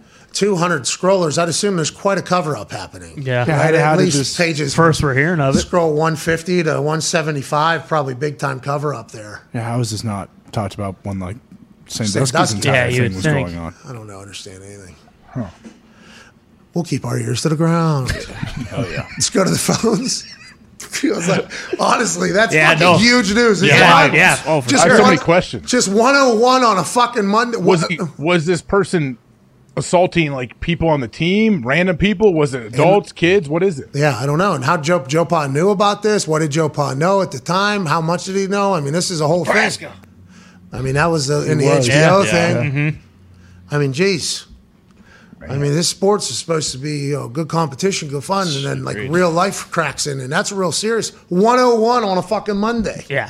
I mean, I'm 200 scroller. Gonna have to dive into that post show. Yeah, is this like outside the lines? Is it outside the lines? Assume so. Written form? Shap's going to have a thing on it. Who? Jeremy Shapp, host of Outside the Lines. Yeah. Oh yeah, he's the new host, right? Because that Bob Levy. Bob Levy, he was awesome. Bob Lay. Bob Steve Levy. Steve Levy. Right. Ley is his name, though. Bingo. So Bob you're Lay. confusing Levy, former Monday Night Football, now NHL guy. Yeah. Back in his sweet spot, by the way. He is a good Isn't he? NHL guy. He's right back in his sweet spot. In He's NHL. great talking puck. Yeah, the Pittsburgh Penguins are all the way back. That's wild. Let's get to the phone calls. We will keep everybody updated, won't we, AJ? Yeah, I mean that's news to me. I have a lot of questions. Me too. I think we all do. Yeah. That's why they got all your fucking answers. 200 scroller. Okay? Every question you have, the frequently asked questions is the entire thing. Like, here you go. We got you. Now, I'm not a reader. I am not a reader at all. Is this guy alive though? Do we know if he's alive? Holy shit. He died last year, Zito just said. In jail? 2 years ago, Zito? He died of cancer 2 years ago. I don't know if he was in jail? I'm not sure about jail. I didn't get that far, but this is how Lummy. It's still going, guys. That's a long article. There's no way. Well, I'm never going to read that. So I guess I'm just going to have to listen to other people's takes on it. I can read it out loud. Maybe do like a listening party after. Oh, maybe we'll do that on like a Spaces. There it is. Yeah. At Barnes and Noble. Send it to AQ. Have him digest it for us. Maybe he can. We'll send it to all of our Penn State friends. Yeah. Mm-hmm. We're from Pittsburgh, so there's a lot of Penn State people around Pittsburgh, Yeah. And boy, they love being Penn State people. Yes, those we people. are. You know, Do they really? Oh yeah. Oh yeah, it's a very proud university. The history, the tradition, yeah. He did die in prison, so whatever. I think no spoilers at the bottom of the 200 scrollers. I think he ends up in jail. Yeah. Okay. Because he did die in jail. Safe to say. So I don't know if it was because of what he did or from other heinous crimes that he did, but he died from cancer in jail. That's the bottom of the 200s. Okay. So if we can get Fill in the rest. We got to fill it whoever the readers are, I don't even know who that would be in our group. Honestly, I don't even know if I have You one. think the person who wrote it even read the whole thing?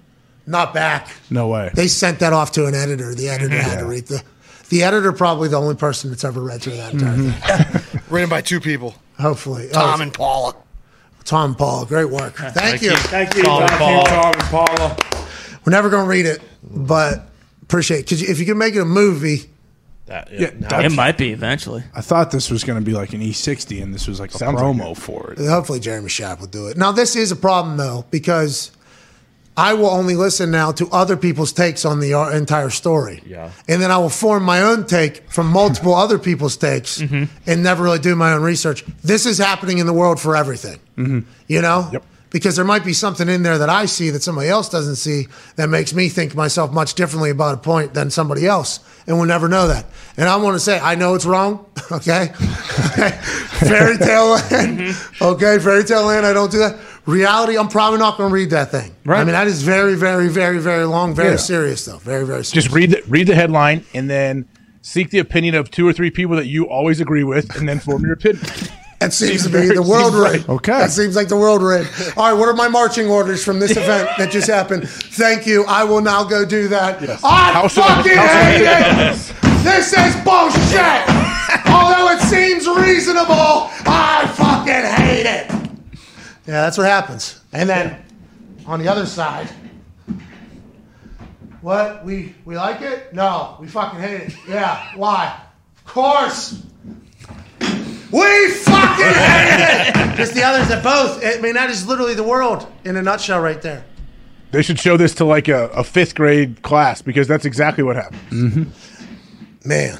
How should I think? What's going to make me look the best for the people that I congregate with, that I like? Okay, that's my view. I appreciate being appreciated by this group of people right here. How does that help? Oh, well, let me see. What do we think? That's what I fucking thought, dude. Hell Yeah. It's a bunch of fucking bullshit, honestly. And everybody knows everything about everything now. It's insane. It's a world of information. That's why you turn to us. Hell yeah. We'll tell you. To half-ass tell you what's going on in the sports world like 50 years ago.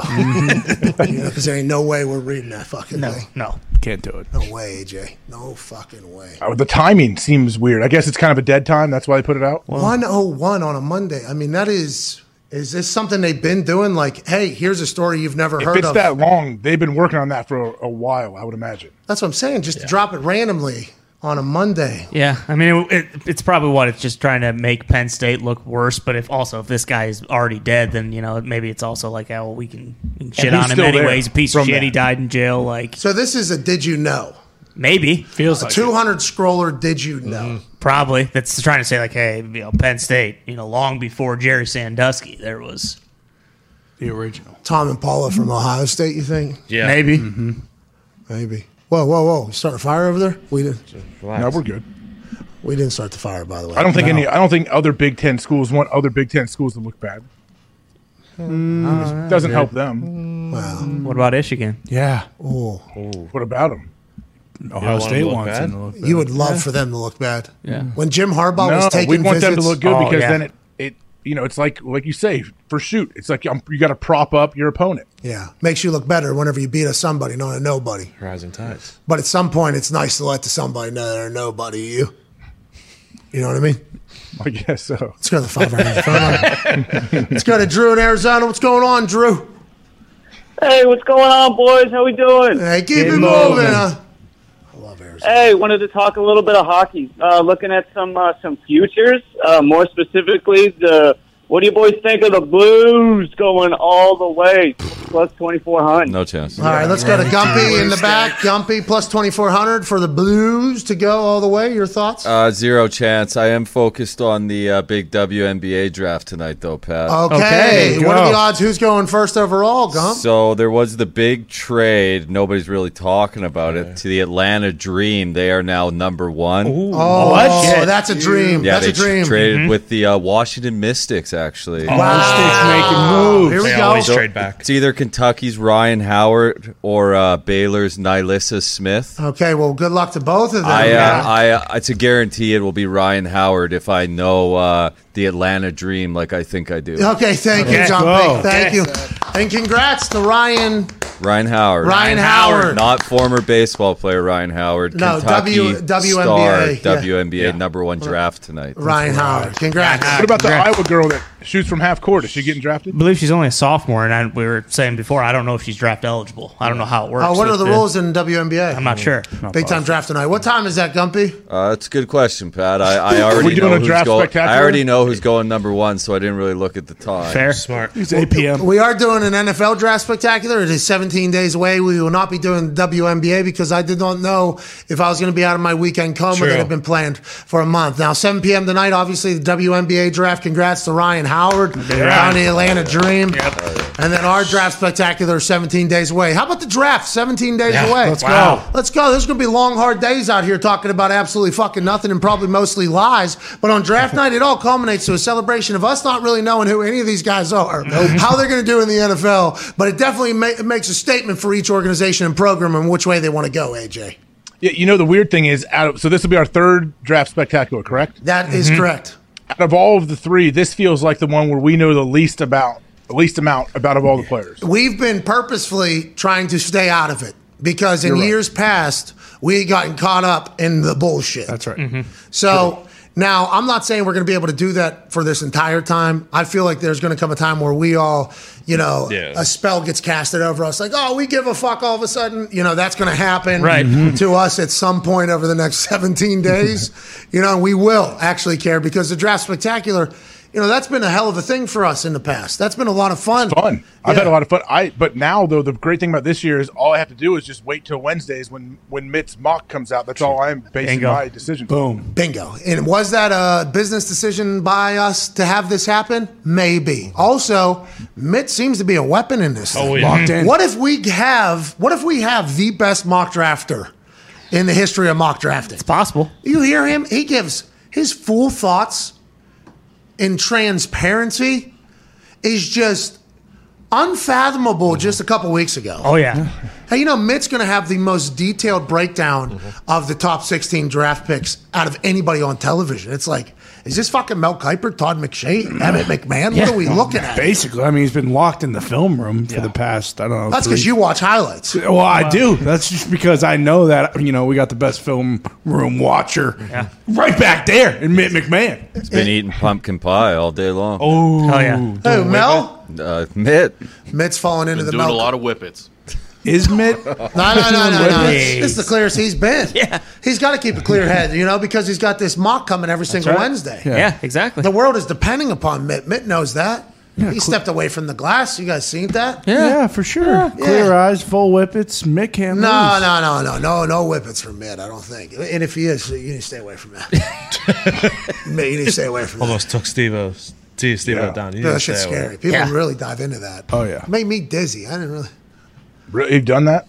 Well, yeah, of course. What are we even talking about? Like, how's it make you feel? It just, it's dizzy? just like, I got dizzy. Like, I do not like this. And Does it make you want to do it again? Well, that's what everybody else was doing. Everybody was like, yeah, let's keep it going. We got another one. And I'm like, okay. So I obviously did. And then it did it again. I'm like, And they're like, one more, okay. And then I got out. I'm like, all right, I can't do this anymore. It's not my thing. People fall in love with that shit, though. It is not I've seen that really do some damage to the old So Steve-O jumping around his apartment and smashing into the fan and going crazy. It's scary, and it never made sense to me. I never really got it. I feel like my brain has I've been very lucky with a couple things. They're like, nah, don't like it. Let's not do this. You got it. I'm out of here. Now, with that being said, I need 100 shots of tequila. What? All right. Joining us now is a man who is covering the Masters all 4 days. Wow. absolutely crushed it. Former pro golfer, now absolute stud in the podcast game with the Subpar podcast. And he's the co-host of the Gravy and the Sleeves. Ladies and gentlemen, Colt Knost. How we doing, guys? Hey, how are you, Bob? Good to see you, man. How's the coming off a great weekend? I assume you're on an all-time high, or are you tired as shit right now? Both, to be honest. It was an incredible week, a lot of fun, but I'm exhausted. But I'm ready to get going. I'm heading up to Hilton Head after I get done with you guys and do it all over again. Okay, so you're diving right into the golf coverage here. The Masters, obviously, like the Super Bowl of this entire thing. And with the way streaming went, there's basically no commercials. I was just watching the Masters almost straight through. You would pop in and do your thing. What's the mindset when you're covering the sport as opposed to playing it? Anything different? You're just trying to break it down for people to understand things simpler? Yeah, first off, I'm a big fan of you. Like when I listen to how you break down things, and I love it. That's all seriousness. Like Charles Barkley has always been one of my idols. I love the way he breaks down games and helps people that might not know that much about the sport understand it. And that's just what I try to do. I try to make it fun. At the end of the day, it is a show. I know it's the Masters, but I want it to be fun. I want it to be enjoyable for everybody to watch. How do you do that at the Masters? I know you definitely did, and you're going back and forth with your broadcast partners. Like, did you feel at any times you're like, oh, okay, I got to dial it back a little bit? Did they ever try to get too stuffy on you? I know it is the Masters, and it's the biggest golf tournament in the world, and it's all about the history and the tradition there. So I definitely rein it in a little bit, I would say.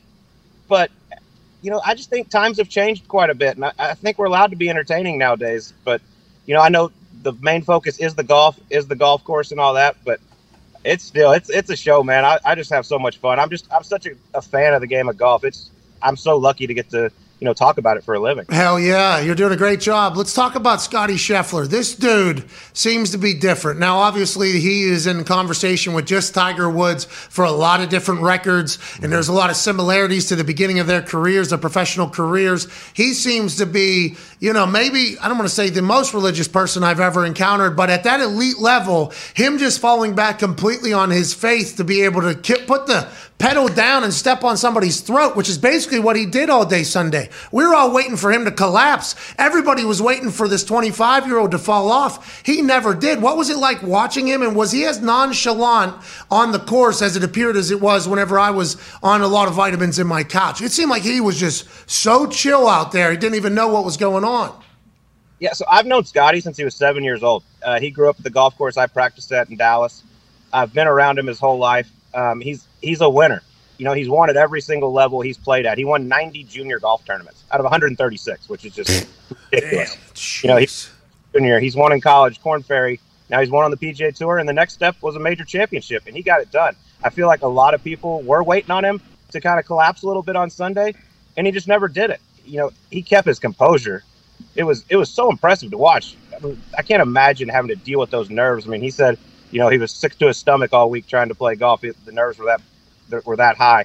He talked about how he got emotional Sunday morning before he even went to the golf course. He said he didn't know if he was ready for this moment yet. And he's got a great team around him. His wife is so supportive. She gave him a little pep talk, and he went out and performed. Maybe the greatest speaker of all time, his wife. Yeah, by the way. Maybe. Yes, no kidding. God, I need one of those in my life. That was incredible. But everybody does, it seems like. He looked so cool and calm out there. I mean, I thought both days, Saturday and Sunday, like he was tested right out of the gate, missing the green at the first hole. I was going to be like, okay, we're going to see where his nerves are early. And he just walked up there and hit a beautiful chip shot each day, got up and down for par, and then he just ran away from the field. Colt, what was it like with interacting with the players? I assume like on the putting green, on the driving range. Is it tense, or does it even feel at all like any other tournament? No, it's different. There's no doubt about it. I mean, anybody that says they try to treat it like a normal tournament, they're lying. It's a totally different experience. Players, I would say, they're not on social media during the Masters. I've heard Jordan Spieth talk about how he just turns all his stuff off during the week. Hey, that's pretty good. Hey, thanks, Sid. Just got me in the mood. I'm turning off my social media for a week, too. Oh, yeah. But it's tense. I mean, it's a major championship, and it's the major. I mean, every kid that plays the game of golf, they grew up dreaming of winning the Masters. And so I think you can feel the tension out there. It's so cool. If you've never been to the Masters and Augusta National, you got to go. All right, Colt, I got a question for you. What separates the guys that are Scotty Scheffler and the people that could just juggle golf balls well. What is the thing you think in golf that separates the earners, the go-get, the superstars, to the people that are just kind of trying to find their way? What do you think is the separator, and at what age do you think that gets cut off? Well, I would say the main thing is talent. Okay, I mean, this kid is born with an unbelievable talent, and Scotty Scheffler is one of the hardest workers I've ever seen. I mean, I'm sure with you, when you were trying to get to the NFL, I mean, you were out there busting your ass working nonstop. That's right, Colt. And that's what these guys do. It's crazy how good they are, though. The quality of golf just continues to get better and better. And I think it's kind of unfair to compare Scotty to Tiger Woods, because we'll never see another Tiger Woods, in my opinion. But the run he is on right now is something truly special to watch. And you said you're going to Hilton Head next. That's the next tournament. That's next weekend, PGA Championship. This is allegedly Scotty's favorite course. That's in a few weeks. The PGA Championship, Southern Hills. This week is the RBC Heritage up at Harbortown in Hilton Head, South Carolina. A great tournament. Awesome. It's a sneaky good party this week coming up. Oh, I can't wait for that. Ty. Colt, do you think we're ever going to see peak Rory McIlroy again? Because it seems like all the time he just kind of plays like shit, or just good enough to get by the first 3 days, and then always comes out on Sunday when he's a couple shots back and plays incredible. Yeah. Rory's so talented. It's just ridiculous. He makes the game look so easy, like what he did yesterday. We were joking on our Gravy in the Elite show just a little bit ago. I was like, if Rory, if he could just play on Thursday the way he does on Sunday, this would be a lot easier. I don't understand why he doesn't do that. He goes out. I mean, I don't know if anybody has a lower scoring average on Sunday in major championships than Rory. He is not scared to backdoor top 10 or even a higher finish, like he finished second yesterday. It's just the consistency, right? That's what separates the good from the great. And because there'll be one day you'll see somebody whose irons are just unstoppable. Then the next, their driver is great and the irons are a little bit back. I think golf is such a humanizing sport, because even the best hit some bad shots. How the hell do you not hit just terrible shots every third shot? There's a couple of times yesterday during the coverage where it was very clear between the golfer and the caddy exactly what they were trying to do. Hey, we're going to land this at 138 yards, and we need to shape it around this fucking tree. And I just thought to myself, at what point do you get to that? And can everybody do that that's on tour? Yeah, everyone on tour definitely can. But, this game is freaking hard. And that's one of the beautiful things about it is, you go out and you play great. You shoot 64 on Thursday. Well, that's cool. But now you got to wake up and do it again, and then again, and then again, if you want to win. So it's really great. It's awesome to go out and play great, but the fact that you have to do it 3 more times in a week to have a chance to win the golf tournament is what makes this game so damn stressful and maddening. But, Pat, there's a reason I quit. It's because every third shot was bad for me. Well, you're great on TV, so we're all pretty happy for your contributions now. Go ahead, Connor. Yeah, Colt, obviously Scotty's only 25, but is there anybody else in the pipeline, maybe, Charlie Woods? We're also big Little John Diley fans. Do you think there are guys that might come up and make some noise early? Oh, no doubt. These kids nowadays, they're so prepared when they get out on tour to win immediately. It used to be, you always heard you had to have some experience, spend a couple years working your way up. And these kids, they play in front of TV cameras in college. They play in front of galleries. They get out there, they're ready to go. I mean, what we saw from Colin Morikawa and Matthew Wolff and Victor Hovland, when they came out of college, I mean, they were contending their first week out. It's a different ballgame nowadays. Golf has never been deeper and younger than it is right now. Good, Tom? Colt, what happened to Tiger on the weekend? Did he just get tuckered out and the putter kind of failed him? I know you were kind of following him around Saturday on the coverage. I'm not sure if you were on Sunday as well. What happened to Tiger on the weekend? Yeah, I mean, the fact that he teed it up is just remarkable to me. I mean, from what he has come from, being out of golf for over 500 days, the fact he could have almost lost his life and his leg is what he said. The fact that he was just out there was awesome. I'll say I expected him to play well this week, just because knowing him and what it takes for him to get ready to play a round of golf, all the therapy, all the warm up, all the cool down afterwards. It's such a pain in the ass that I expected him to play well. If he didn't think he could play well, he wouldn't have teed it up. So I was a little surprised, but at the end of the day, I think, he got a little tired. The cold weather on Saturday was not good for him. His body just didn't react the way it wanted to. And Augusta National is a hard golf course, and he just really struggled with the putter. He said he's going to play, I think, 2 more tournaments this year. That's good news for everybody. That's awesome news. I'm excited to see that. Whenever you guys cover the Masters, do they say, hey, say the patrons, say the patrons, because we don't, these aren't people. No. Not a crowd. These aren't fans. It's not spectators. No. These are the patrons. Yes. Of Augusta. So that is definitely something that is encouraged to refer to them as patrons. I mean, they even have seemed like it, yes. in the merchandise tent that say patrons. Man. Any other rules over there? Second 9, first 9. I heard a lot of that, right? I heard a lot of the second 9, first 9, patrons. It's flag stick and hole location instead of pin. There's all these kind of little things. But it's different and it's special and it should be because it's the Masters and there's nothing else like it. And those photos of everybody watching the shot as opposed to having their phones out, it's like that's awesome. Yeah. Like it feels like, oh, that's the allure of this place. A little bit different. They do things in their own way, but everybody loves it and everybody on earth wants to be there to watch that thing. And it looked awesome. It was very cool to watch, and I'm incredibly happy for you, man, getting a chance to cover it and continue to ascend in the golf media coverage world. Well, Pat, AJ, I really appreciate it. Congrats to y'all on all y'all's success. I'm a huge fan of y'all's show. Y'all make it a lot of fun. Yeah, this show stinks, Colt. All right? Listen, your show's better than ours. We appreciate you stopping by and making ours better. Keep killing it out there, brother. You got it. Thank you so much, guys. All right, see you, ladies and gentlemen. Host of Gravy and Sleaze and the Subpar Podcast, Colt Knost. Today's show is presented by Cash App. Cash App couldn't be easier to use. From sending money to your buddies to buying Bitcoin, they've simplified everything. You can even buy pieces of any stock or pieces of Bitcoin with as little as $1. Okay, there we go. It's the best finance app in the world, and we appreciate their help with all of our giveaways. Announcements for last week's winners will come on Wednesday. Here we go. Nice. I think that should be your thing, by the way. We announce winners on Wednesday. Okay. Winner Wednesday. Yeah. Wow. We obviously... Boom. Cash App Winter Wednesday Yeah. is coming this Wednesday. Right. Just like we had planned Yeah, this been in whole the time. pipeline for a while. Obviously, we brainstormed that long time, and we were like, you know what? Winter fucking Wednesday. Winter AJ, Wednesday, you were dude. there for that, weren't you? I remember that. We briefly talked about the Super Bowl. Yes. That's right. Anyways, if you aren't on Cash App yet, go use code McAfee for $15 as soon as you sign up. That's code MCAFEE for a free $15. Terms do apply, and you also have to have a cash tag to win any of our contests. We give away a lot. Oh, yeah. Just had a breakdown from CFO Phil. This is how much money we have given away in the last 12 months, okay? Just didn't know if we wanted to continue to do such a thing. No, Phil's got to do that. I enjoy it. I think that's one of the best reasons of like having the platform that we have.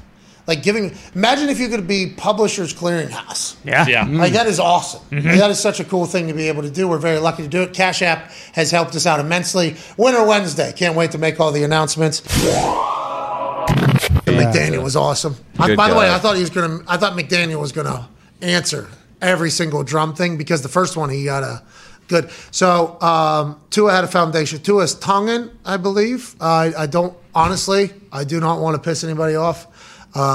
They had a old school luau foundation, I believe, event, and McDaniel was called to the stage.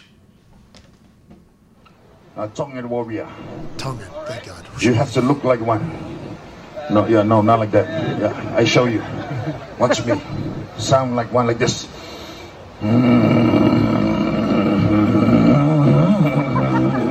Tongan warrior on right, Coach McDaniel on left. You sure? Yes. You'll find out right now here.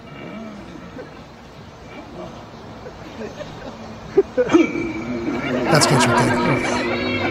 That's good. Huh? How about it? It's pretty good. We're just starting. Think Belichick would do this? Yeah, he did before. Look at him, by the way.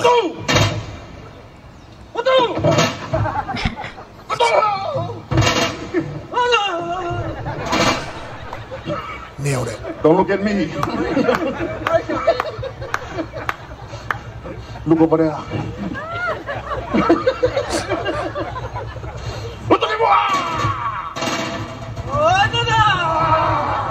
at this guy.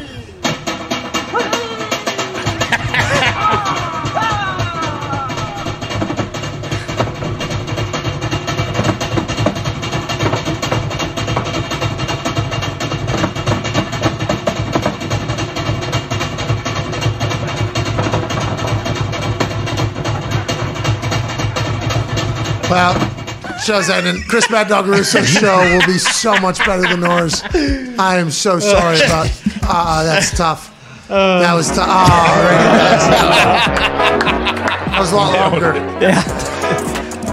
That was a lot longer. That was good though. Anyways, that's the first time we have seen an organization back Tua. Okay, if that doesn't scream like, "Hey, you're my guy," I don't know what else does. That is obviously something that McDaniel committed to up there. And like you asked that question, would Belichick do that? I'm not sure, honestly, how that would play out with a lot of different folks, but I love this for Tua. I fucking love this for the Dolphins as well, Gump. Hell yeah. Hell yeah. Hell yeah. Because remember last year, they were like, he stinks, pull him. Right. Take him out. He's injured again. He's hurt. No, he's not injured, actually. Yeah. There's 0 injuries documented, but he doesn't want to play. Who was it? Flores that had an issue with Tua, or what? Who was? Well, there was the one game. Remember, Jacoby started and Jacoby got hurt, and we were told Tua was hurt, and he came in and won the game. Like Ravens. none of it made sense, dude. Wow. Ravens on Thursday Night Football. Yeah. That's right. Oh, yeah, because we Absolute seed we to thought Albert Lamar was a Wilson. lock because Lamar had his jersey retirement in Louisville on Saturday. Bingo. Thursday night game back home, then going to the jersey retirement. We knew. Who? We knew the Dolphins. They were +9. We had a money line like +300, didn't we? Well, you might have. I remember having Lamar pretty heavy. Hall of Fame weekend, Lamar Jackson, I'm going all in. Right. Yeah. How about we were almost going to be a part of his Hall of Fame induction or jersey retirement in at Louisville. How would that work out? We were asked, and we did do something, what? and we sent it to him, and it fucking didn't go through, the email. Oh no. Got sent in the outbox, stayed in the outbox. Oh, no. What do you mean you were asked to do what? We were asked to create something for the video package for his jersey retirement. And I sent, I was like super pumped. I told everybody, hey, I think we're going to be a part of this thing. This is awesome. And then it stayed in the outbox. Just fucking. So a week later, I was like wondering why I hadn't heard anything from anybody. I'm like, oh, they must have just cut us completely out of it. Like, geez, because normally somebody. So you hated them? You hated the Raven, or you hated Louisville instantly? No, I literally went to the email. I'm like, did I just not reply to something? Did I not? What happened here? You know, because normally there'd be a follow up, and I realized I didn't follow up, so I sent a big, I am so sorry. I am so sorry. I thought we were part of it. I was very bummed not to be, but yeah, I bet heavy on him, and he fucking beat. Yeah. Yeah. The Dolphins had a big win. What if they are not? What? Maybe. Pick 6? What? How many games do you think Dolphins win this year? I'd probably say like 10 or 11. Tough schedule, I'd say 10. 8. Playoffs, what? Hey, what? 9. What? At least double digits. You're saying 11? This Patriots team's guy? good. Yeah. Going, dude. They have unbelievable corners. They added to the offensive line. They got Tyreek Hill and Jalen Waddle, Mike Gesicki. The over-under is 8.5. You feel very, very, very good. Is Van Ginkel still there? Oh, yeah. Oh, Still thank captain. you. Yeah. Maybe 12. I'll maybe take the 12. over 8.5. Me too. I'll take Absolutely. the over 8.5, but 11 sounded a lot. But I can remember 17 games. 17 games. And what was the big stat when they were signing Armstead? Tua was top 5 in completion percentage, and the Dolphins were 32nd in pass protection. Yeah, they got to protect him a little bit. Yeah. They just signed Thomas Morstead too. Yeah. Absolute legend of a punter. Congrats, Thomas, on the gig. You deserve it, pal. He was unbelievable last year. I'm a big fan. That guy taught me how to punt footballs. That's very nice of him. Where did he punt last year? Falcons. Jets, too. Yeah, beginning of the year Jets, end of the year Falcons. I think he won Special Teams Player of the Week for both of them. I think. I don't know if he won it for the Jets. I know he won it for the Falcons. Very good. He's a jugs machine, the most boring punter of all time. He's just going to put it on literally on a dime. Bang, bang, bang, bang, bang, bang, every single time. It's unbelievable to watch. He's a robot. That'd be fun to be a wing on his punt team, because he's probably going to put it right out of bounds for you, right? Not going to return too many. Well, I don't know how many are getting out of bounds. Okay, because listen, you go out of bounds, you lose a lot of yardage. We can lengthen that field another 7-8 yards. If we just get a little bit of coverage down there. Just a little bit of effort. Ain't that right, AJ? Just a little bit of effort. Yeah. Oh, I was always trying very hard. But also, I would much rather the punter just punt it out of bounds, though. Just make this a lot easier for everybody. All right. Yeah. Just be like a normal fan. This is all you do. You should be able to do that. Hit a 65-yard draw that just goes out of bounds to one. What else do you have to do? While people are running at you 4-3, 4-4. Yep. And in the middle of a pocket that you can't get out of because it'll get blocked. And there's wind and rain and sleet and hail and Yeah, but it is a job that I'd much rather have rather than run my head into people like you did. Oh, you still did that too. Well, Yeah. only 24 times. ESPN has 25, though. I mean, if they want to keep Yeah. juicing the number, I mean, if next year I get 26, I'm okay with that. Perfect. Bosher, kid for the Falcons for a long time out of Miami. He has a lot of tackles. He has a couple big-time shots on people. He was a beast. I enjoyed watching him. Who was that guy for the Steelers? Sepulveda? Was that his name? Daniel Sepulveda? I don't know. He was a headhunter. Like, remember in college, he hit a bunch of people. Yeah, because he also Jeff played. Reed. Jeff Reed was a headhunter. Weapon. Well, Jeffrey beat the shit out of Paper Towel Spencer. That's right. Yeah, what happened? He's had a good time. Got booze up. Had a do you good mean time. what happened? He's all It good. was just like the paper wasn't coming out, so he had to just take it apart. Talking shit. I think we've all, tried to, back in the day whenever there was static on a television, you just kind of got to, That's right. wake it up a little bit. So you smack it a little bit. I think it's just one of those. And then it got taken, out of context. No, Jeffrey, good guy, good kicker. Right? Had a good time. Good career. Yeah, got boozed up. All right, hammered down. He had a good time. Hammered down. 15, 20 minutes? What do you think? 3:15? Yeah, that's what we'll set it for. And then, Probably 3:20. Yeah. What? We got big winners. Gumpy's currently 20-3 in first 5 bets in the MLB. How about it? 20-3, dude. 20-3. Do you hear that? Yeah, what are the How? 3 you lost, Gump? Yeah. Yeah, tough ones. I mean, it happens. It's first 5s. I mean, I love betting baseball is the absolute best. Well, just real quick, AJ, no reason to focus on negativity. Okay, we'll let other people focus on the 3 losses. Let's talk about the 20 wins. Yeah. How you just know how the Aces are going to do? Because we've been talking about first 5 betting for the last 2 months because this is Gumpy's. Hey, this is his bread and butter.